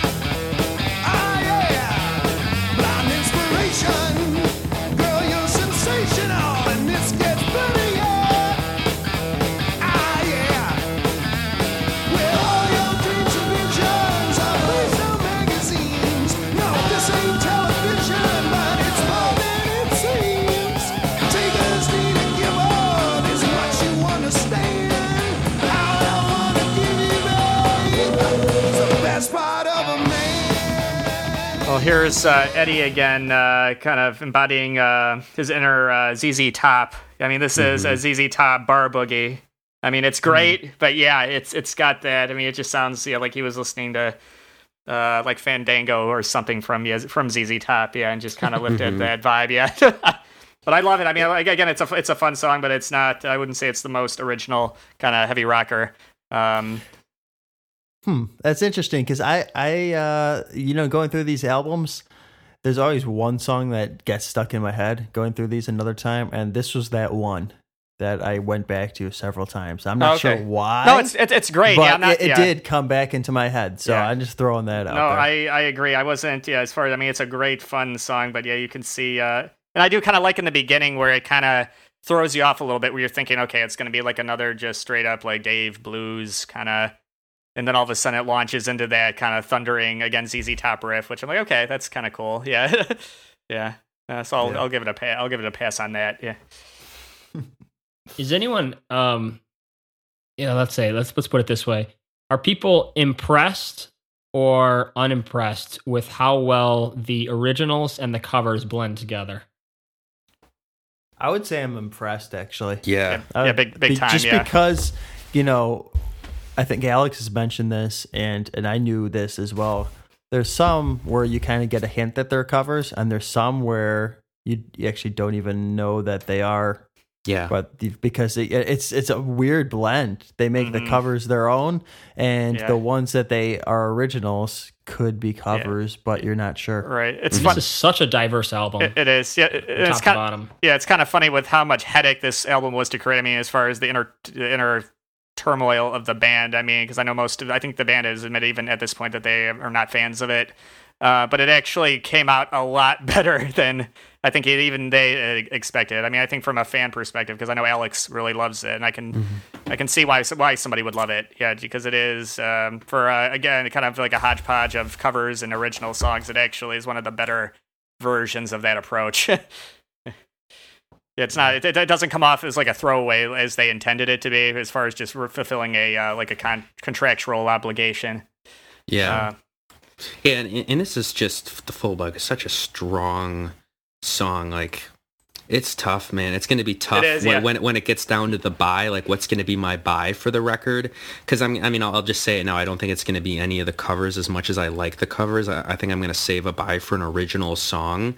But like, it's going to be tough. I mean, this is such a great song, and I think, watching this one live from that US Festival show, I think was really what kind of sold it. Because I've talked to Kevin, in the past about my love for live albums, and I don't know if Kev, you maybe you don't feel as strongly about live records as I do. I mean, and that's the thing about that US Festival show is like objectively, it's such a sloppy show. Like, it's famous for, Dave forgetting the words and who knows what kind of substances they were on during that show. There's some really cool, funny footage of them like pre-show backstage partying and stuff. So, I mean, that's just an iconic show, but I always loved the live version of this song. And there's like little ad-libs that, Eddie will do different on guitar than he'll do on the studio version that I'm like, man, whenever I hear this song, I like, when I'm listening along to the song, I always have the little live ad-libs that he does in my head different, and I'm like, man, I wish he would have done that on the studio version, but he probably learned that later, and he's like, oh, I'll do this now because I think this sounds better, and the studio version was out at this point. But this is such a strong song. That's a fascinating point to bring up, whether or not how a live album or show on YouTube influences your perception of the actual album itself. I mean, what if the US Festival had been lost? I mean, or what if the US Festival was a year earlier and covered Fair Warning, and then you didn't like Fair Warning as much because you preferred how they did it live? Or it's just interesting to see what was saved and what isn't, because proportionally so little of it is actually available to see. Correct. Compared to the amount of shows that they were actually doing. Right. Yeah. All right, let's close this album out. Closing out Diver Down with Happy Trails. Bombadita, bombadita, bombadita, bombadita, bombadita, bombadita, bombadita, bombadita, until bombadita, we meet bombadita, again. bombadita, Happy trails to you. bombadita, bombadita, Keep smiling until then. I'll have to say that this is really interesting way to close the album after you opened the album with "Where Have All the Good Times Gone?" And who was it made the point regarding? I think it was Chris about the corporate, kind of making fun of the corporate schlock or influence that it was having on rock music. Yeah. I mean, it almost seems like this is kind of a middle finger or whatever to like pop rock, or kind of produced. Whatever was going on in 1982 when it comes to the big record labels. Yeah, it's funny. This song almost feels like a joke. Yeah. the whole Well, he thing. laughs it off at the end. Right, yeah, they're all laughing at the end and stuff. And like, oh, is this just kind of like an not even an inside joke, but just a total joke? And amongst the band, it's like, okay, yeah, this is here's a song for you, Okay, so I should don't that know. have been a bonus track and it could have ended on the full bug? I actually kind of like it the way it is, just because it has an odd charm Right. ending this way. Would this album end any other way? I don't know. Well, I'll stand by my thought that it's a contrast to the opener. Alex? Yeah. Yeah, no, I've always thought this was like a fun song. I mean, Happy Trails, like So Long, Goodbye, like this. Right. You have to end the record. I mean, you couldn't put this Right. song anywhere else on the record. Is Right. it necessary? Like, yeah, could they have ended with Full Bug? Sure. But I mean, I feel like it ties in with the overall happy kind of, all the cover songs, and why not end it with a cover and just kind of wrap it up? And, it's got like those like 3 or 4 part harmonies. And this is one that they actually did live. Like there's some footage of them actually, like all of them, I like, could Alex coming from behind the back of the kid up to the front of the stage, Right. and like, arms locked singing this one. So yeah, I feel like it's great. It's a great way to end this kind of a record. And I think it works. Yeah, you're making me appreciate it a little bit more now. Yeah, just looking at it, so what the purpose that it serves, and maybe you could also make the connection, like as far as this era of the band or whatever, this lineup. I mean, between the 4 guys, maybe like Happy Trail, right? That they're riding off into the sunset, and it's when they come back, it's not necessarily going to be the same thing that almost, it's I like that a lot. It almost sounds sarcastic. right a little bit. Yeah, there's a lot of that on here. Yeah, Ironic, or Yeah. just like Kevin, when you said a joke, it just seems like in some ways when there's a line in there, I think, about summer or sun or something, yeah. and it almost seems like they're kind of poking fun at themselves in a way. Mm-hmm. Yeah, so maybe there's more to this song than, a minute, some Right. odd Yeah, seconds it's- long it's- would yeah, suggest. Yeah, right. Yeah, it's kind of where there's some like historical significance when you really dig into it. It's like, okay, it kind of represents like a tongue-in-cheek kind of. All right, yeah, we're going and yeah, Well, okay, Yeah. Here's something. The song was originally included on the band's demo as a joke. They had played all the songs they could, and this was all that was left. I guess the quote is "joke 'em if they can't take a," and then I'll bleep it out for all of our for our audience. But if they can't take the F words, so yeah, it was just sort of like a joke, little 4-part harmony, like "Say La Vie," kind of "See you later" kind of a song. Oh, great. Okay. Look, I mean, I'll have to give them a lot of credit for putting together a hodgepodge of songs. It's a lot of covers, and typically it kind of reminds me of like a sitcom where they run out of money, so they just put on a clip show, and it's always lousy. It's always just kind of like the worst episode of the season. But like, not this record. Like they put together such an odd, eclectic collection of music, and some of it they made their own, and some of them they just went way off the deep end as they did with this song, and just somehow it all works. Mm-hmm. Yeah, absolutely. All right. Love it or flush it. Here we right. go. Awesome. Alex, the order is Chris, Kevin, Alex, Okay. Mark for Love It or Flush It, and Kevin gets an extra buy or terminate. Chris, are you going to use your extra buy or terminate over the 4 albums on this album? I think I might hold on to it for now. Okay. Good choice, I think. Yeah. I think I might save it for maybe the next one, but yeah, we'll see. But yeah, Okay. for so yeah, we were starting with me. So yeah, where have all the good times gone? I love it. I mean, as kind of standard as it is, I mean, it's a great kind of just quintessential Van Halen. Yeah, I don't know how much more to elaborate on that. It's again just a fun kind of, like, you hear it and you kind of go, yeah, okay, that's like there's Van Halen right there. So yeah, big a little love for me.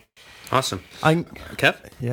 gonna love the song too. I don't think it's the strongest on the album, but I feel like it's a great way to open up the album. It's consistent, and kind of Mark got me with the bridge comment between Fair Warning and this album.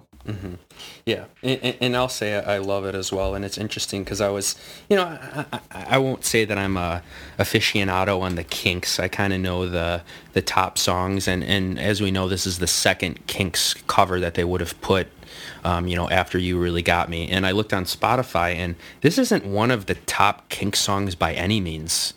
I mean, maybe for a Kinks purist it would be, but like for the general, I feel like mainstream population, it's not. So, you know, this is one that I didn't know was a cover for a long time, and I really like how it opens the record. So this is a love for me. So, Mark? Kevin, Break Out the Flush. Ooh, right away. Hang on. There we go. I'm not even ready. I wasn't. Keeps him on his toes. Yeah. I think that's our first opening flush. And why so? It might be. Alex, because you mentioned that this too accurately reflects the times that we're in today, that right. kind of tainted it a bit for me, you know. And I know I was kind of pumping the song's tires as a bridge between Fair Warning and the rest of this album. I don't know, that riff kind of plods a little bit. Da da da da da da da da. I mean, that just kind of has it's not their best offering, and like I want to be fair to the rest of the songs that I do love on this album, so I do have to flush this one. Okay, fair enough. That's fine. All right, well, let's move on to Hang 'Em High, and we'll start again with Chris. I love this one. Yeah, this was one that I came very close to buying, but it fell a little short. I just love, again, it's just a great kind of raging, kind of balls to the wall, kind of middle finger up in the air. Yeah, again, it's just a great. I don't know what else there is to say. I love it for its kind of punch to the gut feel. So awesome. There's my giving it the love. Okay, all right. How about Kev? Oh, this is a tough one for me because I'm very strongly tempted to buy it, especially as I have an extra buy in my pocket here. Oh wow! Okay. Yeah. You know Let's what? see. I'm gonna give it the buy. I think that's fair. I think I would have done the same, but it's got tons of energy. The riff is incredible. It is, yeah. It's So, and I like the verses too. They're nothing like I've heard on another Van Halen song. So yeah, gonna give this one a buy. Real quick, would we think that this is maybe the darkest song on the record? I mean, in comparison to a rather light summery record, I mean, this riff. It's like the verse riff is definitely very guttural and very deep sounding. So yeah, I could jump on board. The light up the sky of the record, or maybe like the atomic punk of Diver Down or something like that. It's like a little bit more visceral and fast. Right. And I don't think it's as dense as Light Up the Sky, but it definitely has the energy though. Okay, Alex, I think you were closer with Romeo's Delight. I think that's spot on. Yeah, no, I think you're right. Yeah. I don't know. Like, I'm going to have to maybe go with Pretty Woman as the darker song on this album. I don't know. That's always the impression I got with it. I see people rolling their eyes on a little bit. What, you mean, like melodically? Or no, to like, Alex's question as to what's the darkest song on this album. Okay. I mean, that almost has kind of like a Jamie's crying sound to me. Maybe I'm just like too caught up in the oral sound of it, and it kind of always has that, kind of darker topic. I know the lyrics are what they are, and that's a cover song, but I have to go with Pretty Woman as the darkest song on this album. I don't know, just I could be off the wall with it, but that's just my feeling I get from that song. Okay, fair. Yeah. So Kevin, what's your darkest song?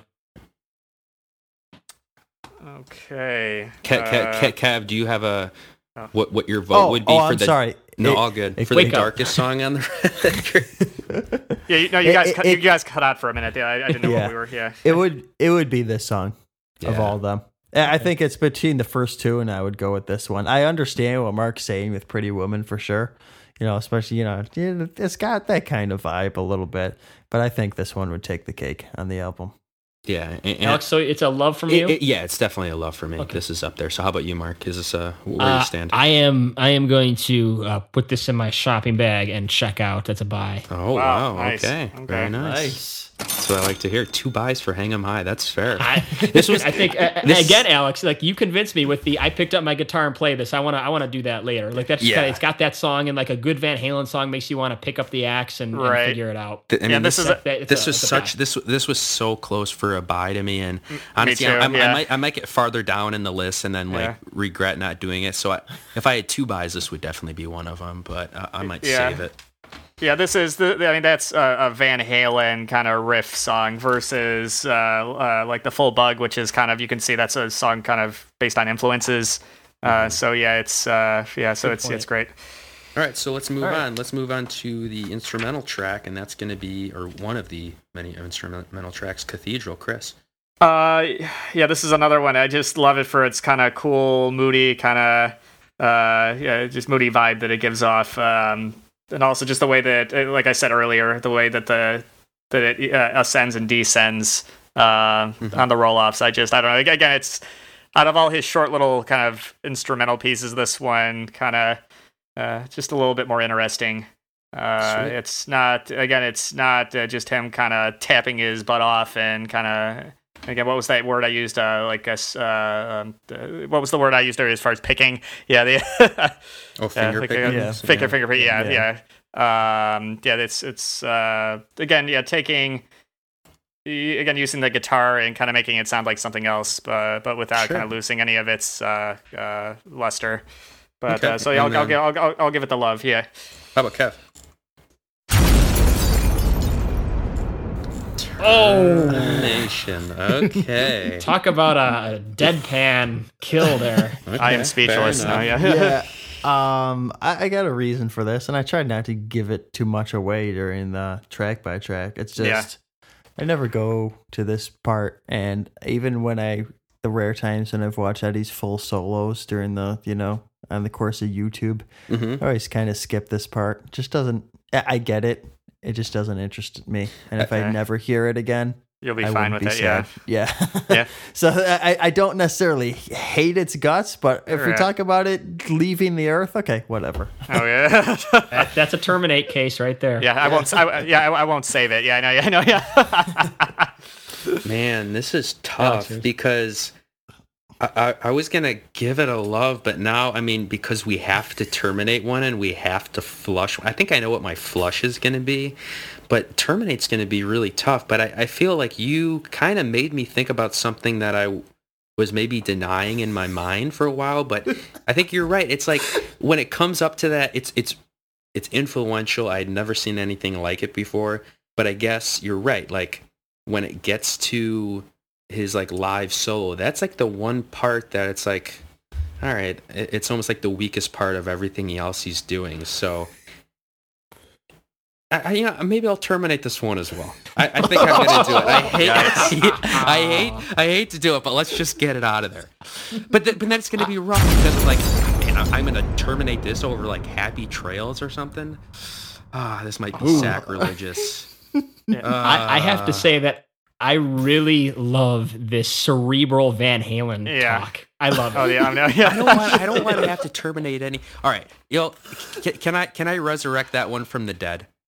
Because I'm sorry, this is unreal. This is unreal that I'm basically saying I wish he never did this because I can't go that far. So you know what? I'm gonna take it back. I know what my give it a terminate. pass. Yeah, give me a pass here. Give me a mulligan.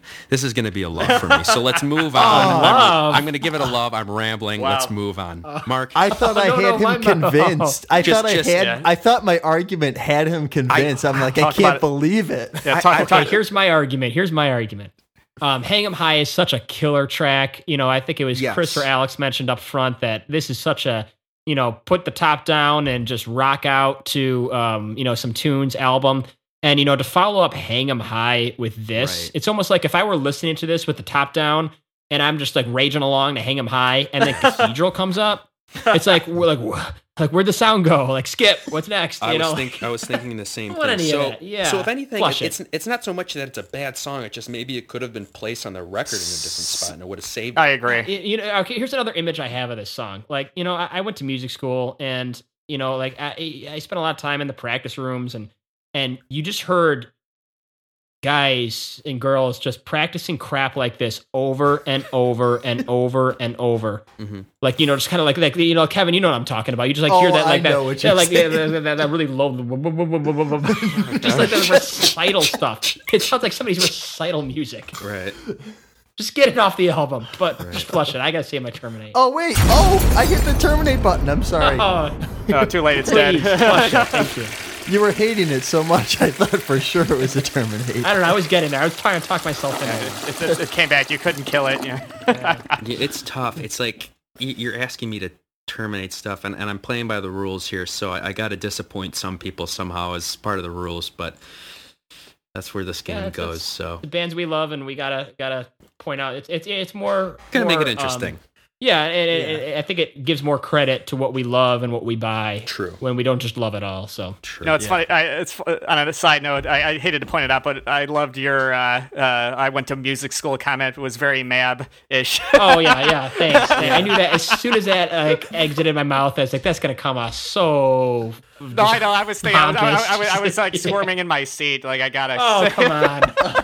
I was Jesus. just painting a picture. I wasn't like just trying to one up my cred over anyone else. I would just use it as a point of reference to tell a story. So That's give me a okay. pass there, please. You know, I have 100,000 miles on my airline. yeah, okay, all right. You know, we No, love no, Mab. no, we no. love you, Mab. We know you're listening. Not- We'll get to the Mab discography at some point. Jeez. All right. Let's. All right. So are we move along. moving? Are we moving on to secrets here, Chris? What are your Let's thoughts? move on. Yeah, this was again when I kind of dug back into it. I wasn't initially, maybe I don't know, maybe it just came off a little generic to me the first time I listened to it. But you guys in the discussion kind of brought it back for me a little bit. It is kind of a fun, very lighthearted kind of 12-string kind of.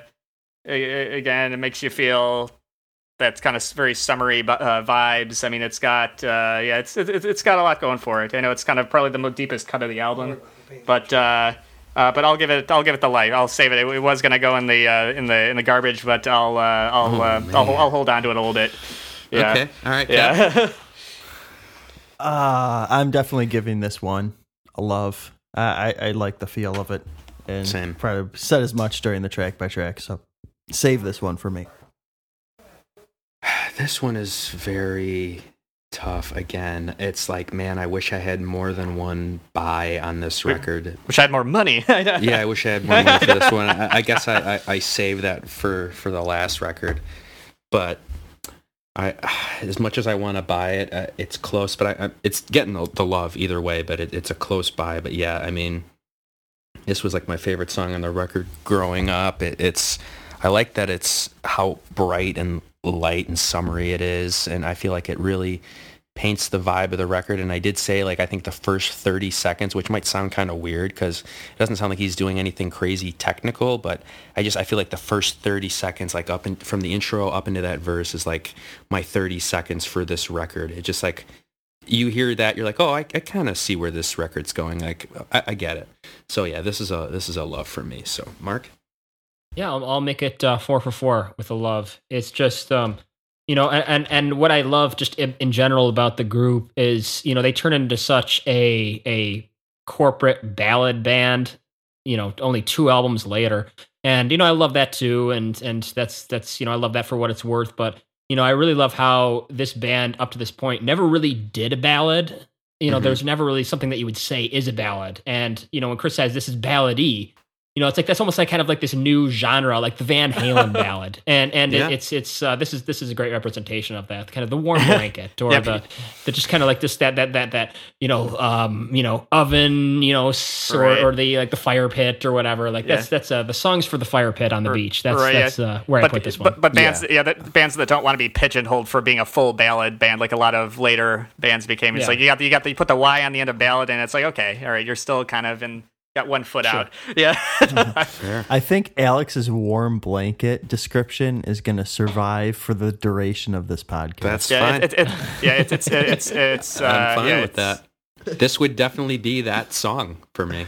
It's Yeah. it's definitely it. So, all right, I guess we're moving on. So, how do we want to do this? Do we want to have Intruder be its own thing, or are we pairing Intruder and Pretty Woman together as a joint effort? I vote as their own thing. Okay, fair. Then, Agreed. Yeah. Okay.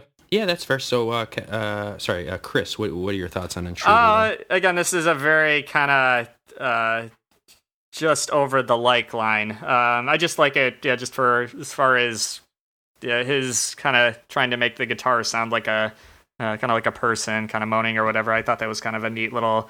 And again, it's one of the darker moments on the record, so you kind of get a little bit of that balance there over like some of the lighter stuff.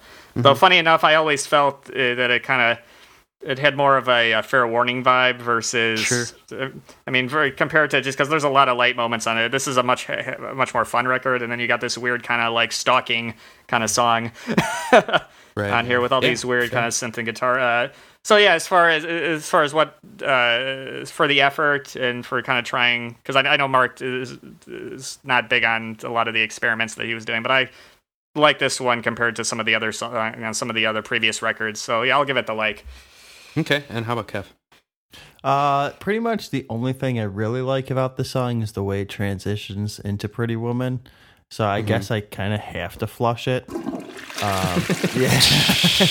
The only thing I like about the song is how it ends. God, it ends. No, I can like see the that. transition Zero. into it, and I'm at this point I'm not giving any cred for the experiment. He's taken up a little bit too much of my time for experiments already. So yeah.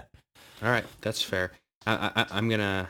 This is gonna be a little interesting here, but I'm gonna say I like it with the same sort of idea that Chris had. It's like I feel like it's not my favorite instrumental intro track on the record. I think this idea is done better later on in the record, but it's a cool vibe. It kind of paints like a scene, and I think it works really good with the music video. So if anything, I give it credit there. Like it's pretty cool for that bit. So I'll give it a like. So Mark, I have the same reason as Kevin for putting my finger on that trigger right there to flush it, but I think Chris and Alex, you both convinced me that it's a little bit more than that. I think if I would have let off the Love It or Flush It, I would have flushed it, but you guys saved it for me, and I'm going to like it. Love Okay. it. I got to love it. all right, and then we'll move on to final song on side one, and that's going to be Pretty Woman. Chris. I hate to do this. I'm gonna flush this one. There we go. Let's hear it there. Again, I mean, it's an important kind of radio song, so I'll let it. So at least it's out there somewhere, just not anywhere near me. But again, I find it compared to all the other songs kind of that they put out of this era. I thought it just the production just never really sat well with me. I thought that. Funny enough, with the next song in here, I kind of have to go with Dave as far as the better cover song. Yeah, Pretty Woman didn't translate as well as I had hoped it would. But Right. so yeah, I gotta send it on its way. Yeah. Okay, all right, and Goodbye. Kev. Yeah. This is a tough one for me because I agree with a lot of what Chris is saying, the production and things like that. But then I come back to the fact that I can't see this album without this song. Mm-hmm. And Yeah. it buys into the vibe of this album so much. And why I won't necessarily listen to this song so much because I've heard it a lot. And because of the production, I can't have this album any other way. So I'm going to give it a love. Okay. Yeah, I mean, you almost convinced me there, but I think I have to agree with Chris. I think I got to flush this one. Yeah. I think I'm going to do it. And I know that's wild.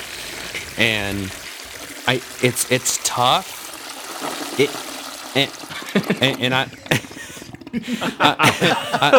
I'm going to Never gets old. I'm going to comment on the same reason that I did for "And the Cradle Will Rock." I get it.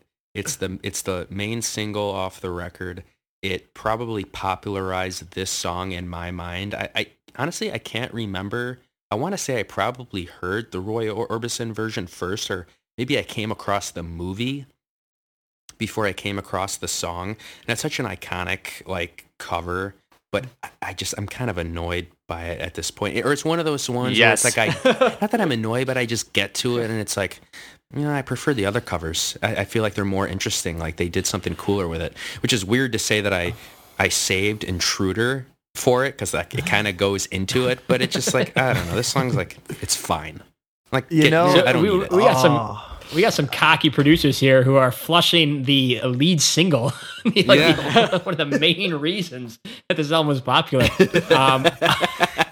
Wow, keep Intruder right in the dancing in the street. No, we're gonna close side one with Intruder. Okay. I guess if you put it that way, it makes absolutely no sense. Yeah, can you imagine Intruder just like cutting abruptly right into silence? The next thing you hear is the needle lifting off the turntable. Yeah, actually, guys, what happened? Actually, Ted Templeman, that's the way that should have went. Okay, so It reminds me of there's a composer, I don't remember, like Shostakovich or something that he died in the middle of writing this symphony. Like you literally hear it in the music, or like this lead line just stops. It's like, no, we left he died. The composer died. It's like, no, we left it alone. No, we couldn't touch it. It is what it is. That's totally what I would get from Intruder. Like the band just died. It's like shit, they all crashed their, they crashed their helicopter. All right, I love this song. All right, and that's a perfect way to end side one. So, Mark, did you make a comment on it yet? I don't remember. A Pretty Woman? Yeah. I love it. Okay. I don't know why you guys hate it or just struggle with it because I don't know, it represents Van Halen at their heavy, heavier and darker, like Jamie's Crying style, plus still really bringing a warm feeling to it. So I love it. All right, fair enough. That's fair. Okay, well let's move on to side two, and we got Dancing in the Street. So, that's right, Chris. I love this interpretation. Just it's very bouncy, and again, it does what's in the title. It makes you want to dance. Yeah, just the combination of the synth and guitar. It's just a real kind of muscular, uplifting song, and I've always loved it. As far as covers go, I thought it was one of the better covers that they did. Okay. Awesome. Giving it the love. Awesome, Kev. I'm gonna go ahead and give this one the love too. I like the overall feel of it. Kind of my comments during the track by track, not quite enough for me to flush this song. Even though I was almost tempted to take a mulligan and flush Pretty Woman after Chris's and Alex's arguments, but I'm gonna keep it the way it is. I'm gonna love both songs. Okay. Move on. And I agree. I don't know. I think this one.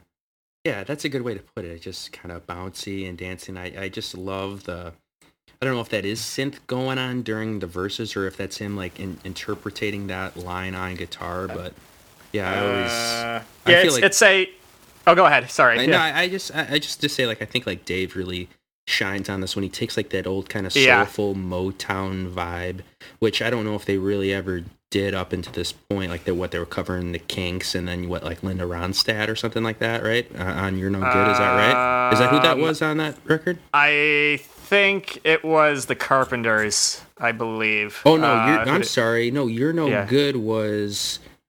I guess she did do it. Linda Ronstadt did do a cover, but it's like not her song; it's somebody else. Anyway, so they take this kind of Marvin Gaye Motowny vibe and like really make it their own and keep like that dancey kind of fun vibe. So I'll save this one over Pretty Woman. Okay. And then Terminate. Oh wow. Terminate. Wish it was never. That's fair. Never born. Let me hear it. Let me hear it. We're going. There we go. I hate this song. This might be my least favorite Van Halen song to date. Strong words. From the original, from the debut to this, I think this is the it's just a collage of things that just don't work together. The Marvin Gaye, that awful 90s synth, that video game music, that just finger on the keyboard and it just kind of blips through the filters. The solo being like one too many 5150 licks, and like I think Jen sealed the deal with that Six Flags comment. Like I just think of like a Karen standing in line, just like bopping to this song while she's waiting to talk to the manager. Like that's just I hate this song. Okay. Get it out. Like it does nothing for the band's discography. It does nothing. Is Like, that our statement for the 2 hours? Yeah, the Six Flags. I think it is. I think it is. It's the Six if we have the Flags Toy track. Story, like it's funny. We'll get to Big Bad Bill, but yeah, moving on.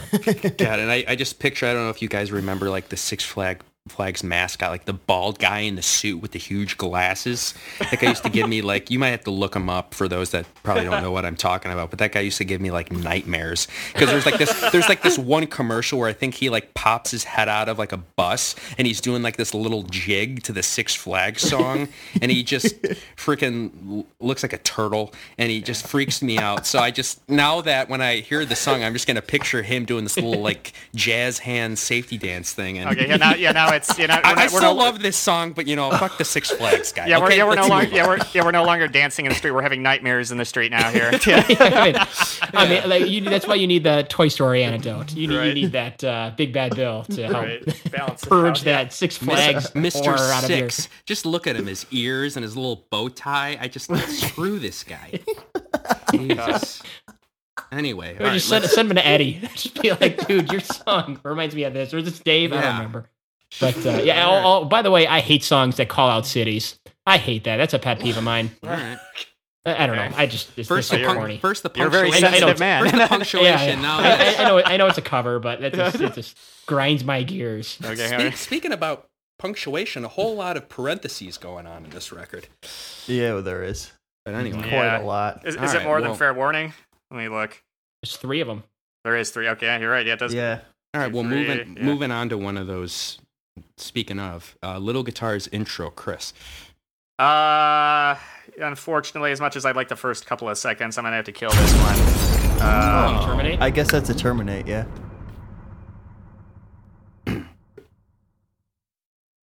I think it's just kind of it's I don't know. I think it's just kind of a throwaway. I think you could have just had just the one main song itself, which I'm gonna give a lot of love to next. But I wish he would have just gone on a full kind of traditional kind of flamenco guitar kind of finger picking song versus just we're gonna tap, we're gonna speed pick, we're gonna do all this stuff. It's like I think he could have held off on a lot of that. So send it to the great beyond. Yeah, Fair enough. Right, Kev? Instrumental heaven. Yeah. I'm gonna keep this Instrumental one. heaven. I'm gonna keep this one around. It's nice. It's short. Mhm. It works with the next song. Okay. It doesn't detract from the album for me. It's gone in 42 seconds, and I realize it's not a whole lot of love there. But if you're talking about the different kind of small songs that are on the album, I'm gonna definitely keep this one.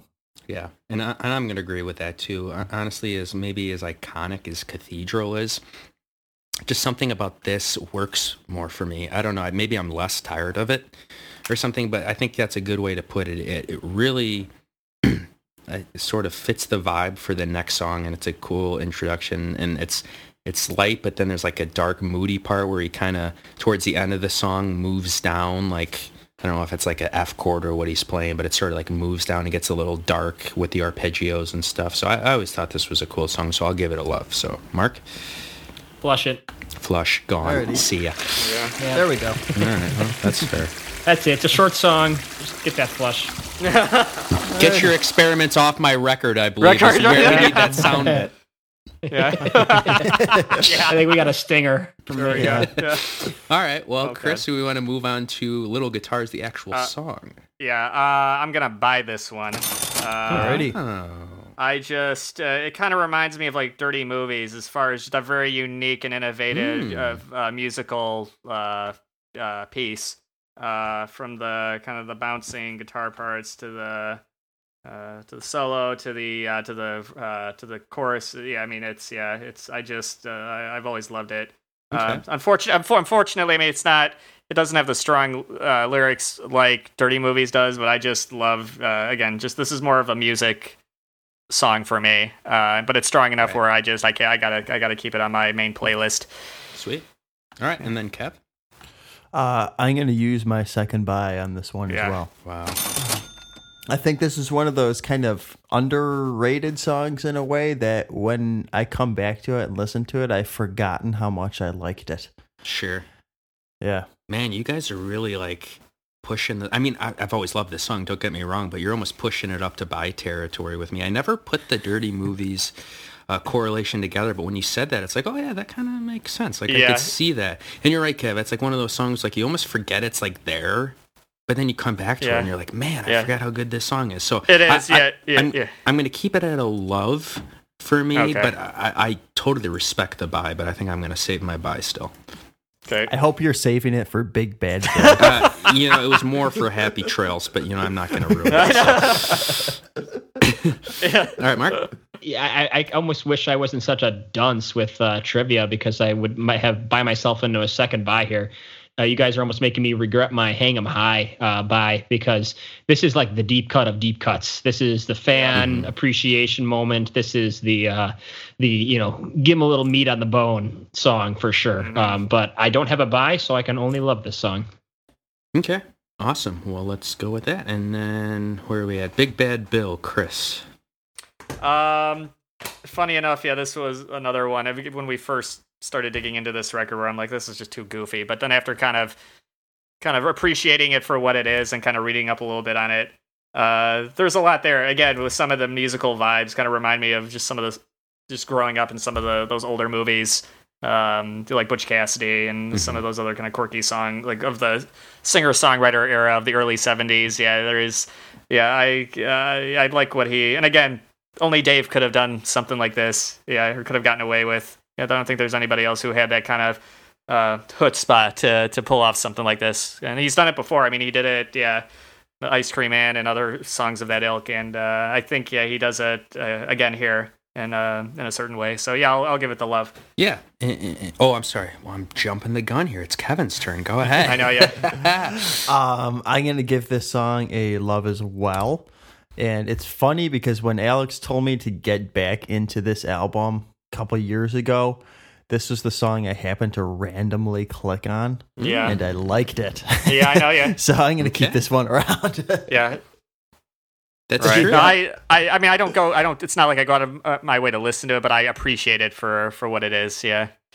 Awesome. All right. Well, and I was jumping the gun there, but this is a love as well. I never read that Barbershop Quartet thing, but I feel like I always heard that. And then when I read it, it's like, oh, that's what it is. That's what it reminds me of. I couldn't think of what it was. And the fact that Eddie's dad plays clarinet on it is just like a cool, memento or whatever word you want to use for it. So it's something a little different that they haven't done before. It's that, could this be Magic or the Ice Cream Man of the record, I'll say, where it takes a little bit of a different turn and almost gets into a different genre. And I think they do it. I think they do it really well. So I'll give it the love. So Mark? This song is an interesting story for me, being that the first time I heard it, I was working on one of my cars, and it was just on in the background, and I was just kind of not really paying too much attention to the album, and I was thinking, okay, that's my Terminate. I hate that thing. Like what? And then I listened to it a little bit more, and I read that Toy Story comment, and I learned that Eddie's dad was playing clarinet on it. And then, I was on Thursdays, I usually go for a bike ride and throw on whatever album we're listening to. And when this song came across, I was like, I can't terminate this. Like, what a almost like a beautiful thing for him to include his dad on this track, especially as successful as they were, to kind of pay homage and respect to his parents, bringing him on that. Like, I can't terminate that. Like, I can't flush that. Like, I can't buy it, but it's definitely a love for me. And it's like a nostalgia kind of love. It is, yeah. Like I said, you appreciate it for what it is. Not necessarily it's a song that you always go to, but when you kind of read up on it and you kind of dig into it, it's like, okay, I can see there's a lot of love there for that that was put into that. So it is, awesome. Yeah. All right, well, let's get almost close to wrapping up here. So we're gonna go with the last original song on the record, and that's Full Bug. Chris? Yeah, I'm gonna give this just a straight love. Yeah, it's just a fun kind of bluesy, hard rocking kind of bar song. I mean, you're in there and you feel like it's the song. If you're in a bar, it makes you want to get up on the table and dance. Yeah, yeah, it's got that. Yeah, yeah. I did that once many years ago. Yeah, yeah. But no, I can't remember. I was too fucked up. But we can edit that out. But yeah. Yeah. I'm too. I was schnookered, but yeah, it just has that fun kind of where you're just with your buddies and just kind of having fun out at the clubs. Yeah. So, all right. Awesome. Yeah. All right. Well, Kev. I'm gonna love this song as well. I was actually tempted to give it my second buy, but I'm gonna keep it as a love. It was an earworm for me, and the energy is just full throttle on this song. So yeah. Yeah. All right. Well, this is going to be my buy for the record. It was tough. It really was going to be between Hang 'Em High or Secrets. Like those were so close. And I think the way my mentality on the buy here is I feel like it encapsulates maybe a little bit more of everything on this song, where it's got like that acoustic intro, which I may be wrong, but that might be Dave that's playing it. I think is playing that like acoustic intro, and like, you know, there's the harmonic, and it's just like a rager party song. I think it like encapsulates everything. It could be like on the first or second record, if anything. Right. It's just classic Van Halen. It fits. So yeah, this is going to be my buy for this record. So Mark, You guys have pulled this out of the toilet for me. I don't like the stop time on the chorus. Best part of a man. Like I don't like the ZZ Top sound. I mean, I love ZZ Top, but just not really in my Van Halen. But you guys all made great points, and I think I'm gonna have to love this song just because it is a rockin' song and it's an original. So you know, I know some of these loves and hates and buys and flushes and whatever are all contextual. So with that in mind, I think just that it is an original, and on this album, I'm going to give it a love. Awesome. All right. Well, let's move it on to the final song, I guess you could say, for this one, and that's going to be Happy Trails. So, Chris, your thoughts? Yeah, again, this was in the beginning a very like, oh, this is stupid. Yeah, just get it. Yeah, just burn it. Yeah, burn it, and just send it. Eliminate it. But after again discussing it with you guys and kind of really digging into the like, what does the song mean? I mean, does it mean at the end of an era for them running off into the sunset? Does it just mean as far as just the end of just kind of like a quirky little like, oh, the album's over. Okay, see you later. And yeah, I like that as far as, again, just as far as if you want to call it like a historical piece, or representing the moment in time of where this album lays and where the band was at the time. I think it fits very well. So I'll give it that. And again, this is for people who really understand the band. I mean, who really understand what they were going through at that time. I think helps put it into puts it into context of why it was there. So it's just my opinion, but yeah, I like it now. Yeah, it came back in a big way. All right, Kev? I think between our discussion, the whole joking nature of the song, and the fact that I couldn't see this album ending any other way, I have to give this one a love. Okay, fair enough. All right, well, this one, just process of elimination, I do have a Terminate left, and it's tough, but, you know, I think my mentality on this is, you know, it's great. Don't get me wrong. It's cool to hear them sing and do like this 4-part harmony and nail it that way. You know, before there was pitch correction and stuff like that, like you could really tell like this band can sing and do it well.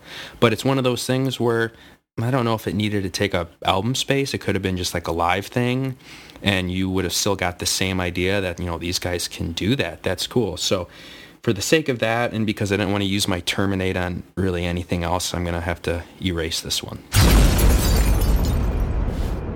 Still great though, but I got to play by the rules. Yeah. So, all right. So, Mark, let's wrap it up. Yeah, I love it. It's my second nostalgic love for this album. Mm-hmm. I don't know why. It just kind of like Chris's points to that end of an era.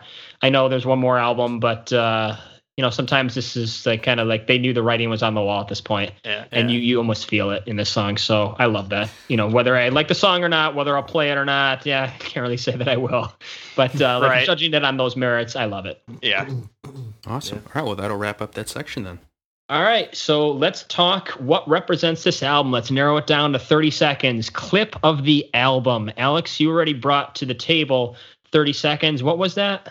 Is it Secrets? Yeah, I'm going to say like the first intro up until maybe the verse. I think it, at least for me anyway, I don't know. I think it really just paints the overall summery, light, fun vibe of the record. And whenever I hear this song, it puts me in the best mood. And it's like, okay, I think of the album cover. I think of the US Festival. I think of Southern California. I don't know. It's what does it for me. So that's going to be my pick. Let me fire that up just for reference.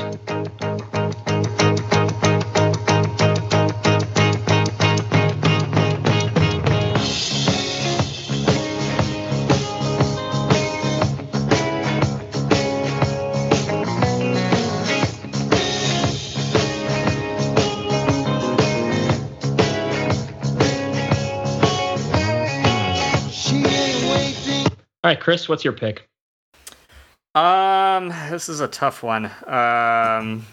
Because Secrets, I know isn't really.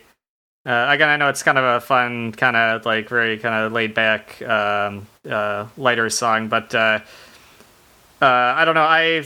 Just going back to the song I blocked. I mean, little guitars. I mean, you've got kind of that ping-ponging guitar sound that you also hear in Secrets, like the dink-dink, but you also have a little bit kind of faster in little guitars where you got that.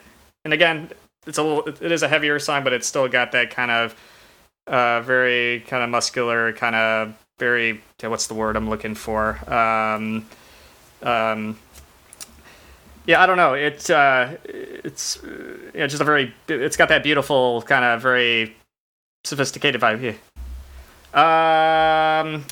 It's pretty much all over the album. Okay, you know what? Yeah. I am going to second you on that, and I do have a time index. I love the progressive nature of this right here. Give me 30 seconds here. Yeah,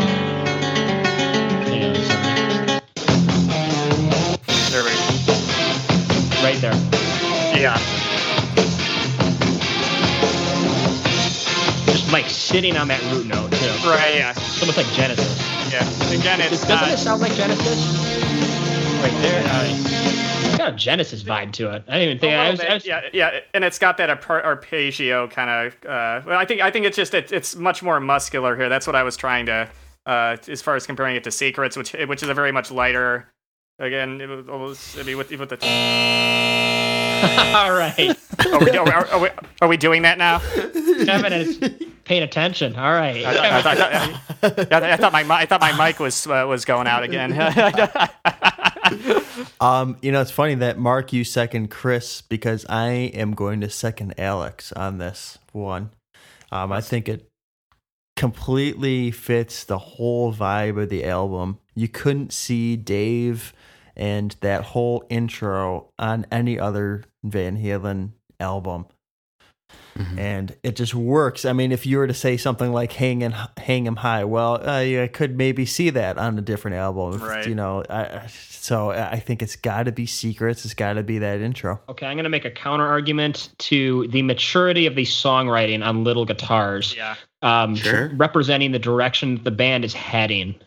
They're going to be more of a songwriting band, less of a virtuoso band. Right. Not that isn't also there in Secrets. It's just that part there just represents more of the transition. And if we're looking for 30 seconds to represent what this album is, it's a transitional album. It's the end of an era, and it represents almost the dichotomy of where the band is headed in two different directions with Dave's solo career and that vaudeville top hat type music, I guess you want to call it, and Eddie's songwriting, sound experimentation. So that's my argument. Alex, you got a rebuttal?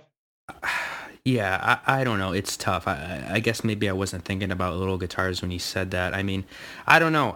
They're both so good, and I get it. Like, I love that, not like chicken picking kind of thing that Eddie's doing, but he's not picking with, he's picking with his hands versus like doing the pick during that verse part. And it's also bright and kind of colorful and summery, and it's really tough. But I don't know. I think like Secrets is the one for me. I think it paints the picture of the whole record more, because I just think of like a fun, summery record. I mean, this is just for me anyway. I think it just does it a little bit more for me. It's just that intro. So, but I get that's tough. Yeah, I love Little Guitars so much. No, I mean, I can see Alex's point. I mean, it is as far as the more summery aspects of the album, I mean, which there are quite a bit. I mean, it is a great representation. But I think, I don't know, just Little Guitars, I think, is a stronger song. I mean, it's got the kind of the more muscular kind of acoustic on there, but yeah, just that riffing is so just like, just that, you could say, that first, 30 seconds of is just a great representation of what made Van Halen great. I mean, across all the... Here, and I'll let Kevin go after this, but I'm going to add in those guitar parts that you hear. Chris, you mentioned those ping-pongy guitar parts. Yeah. I mean, that was Van Halen adding synths before they were really allowed to go full bore with it. I mean, we'll see a lot more next record, but I mean, isn't that a synth riff right there? Yeah. Oh, yeah. It is, but still very rocking, but yeah. Kevin, make an argument. What do you got? For Secrets?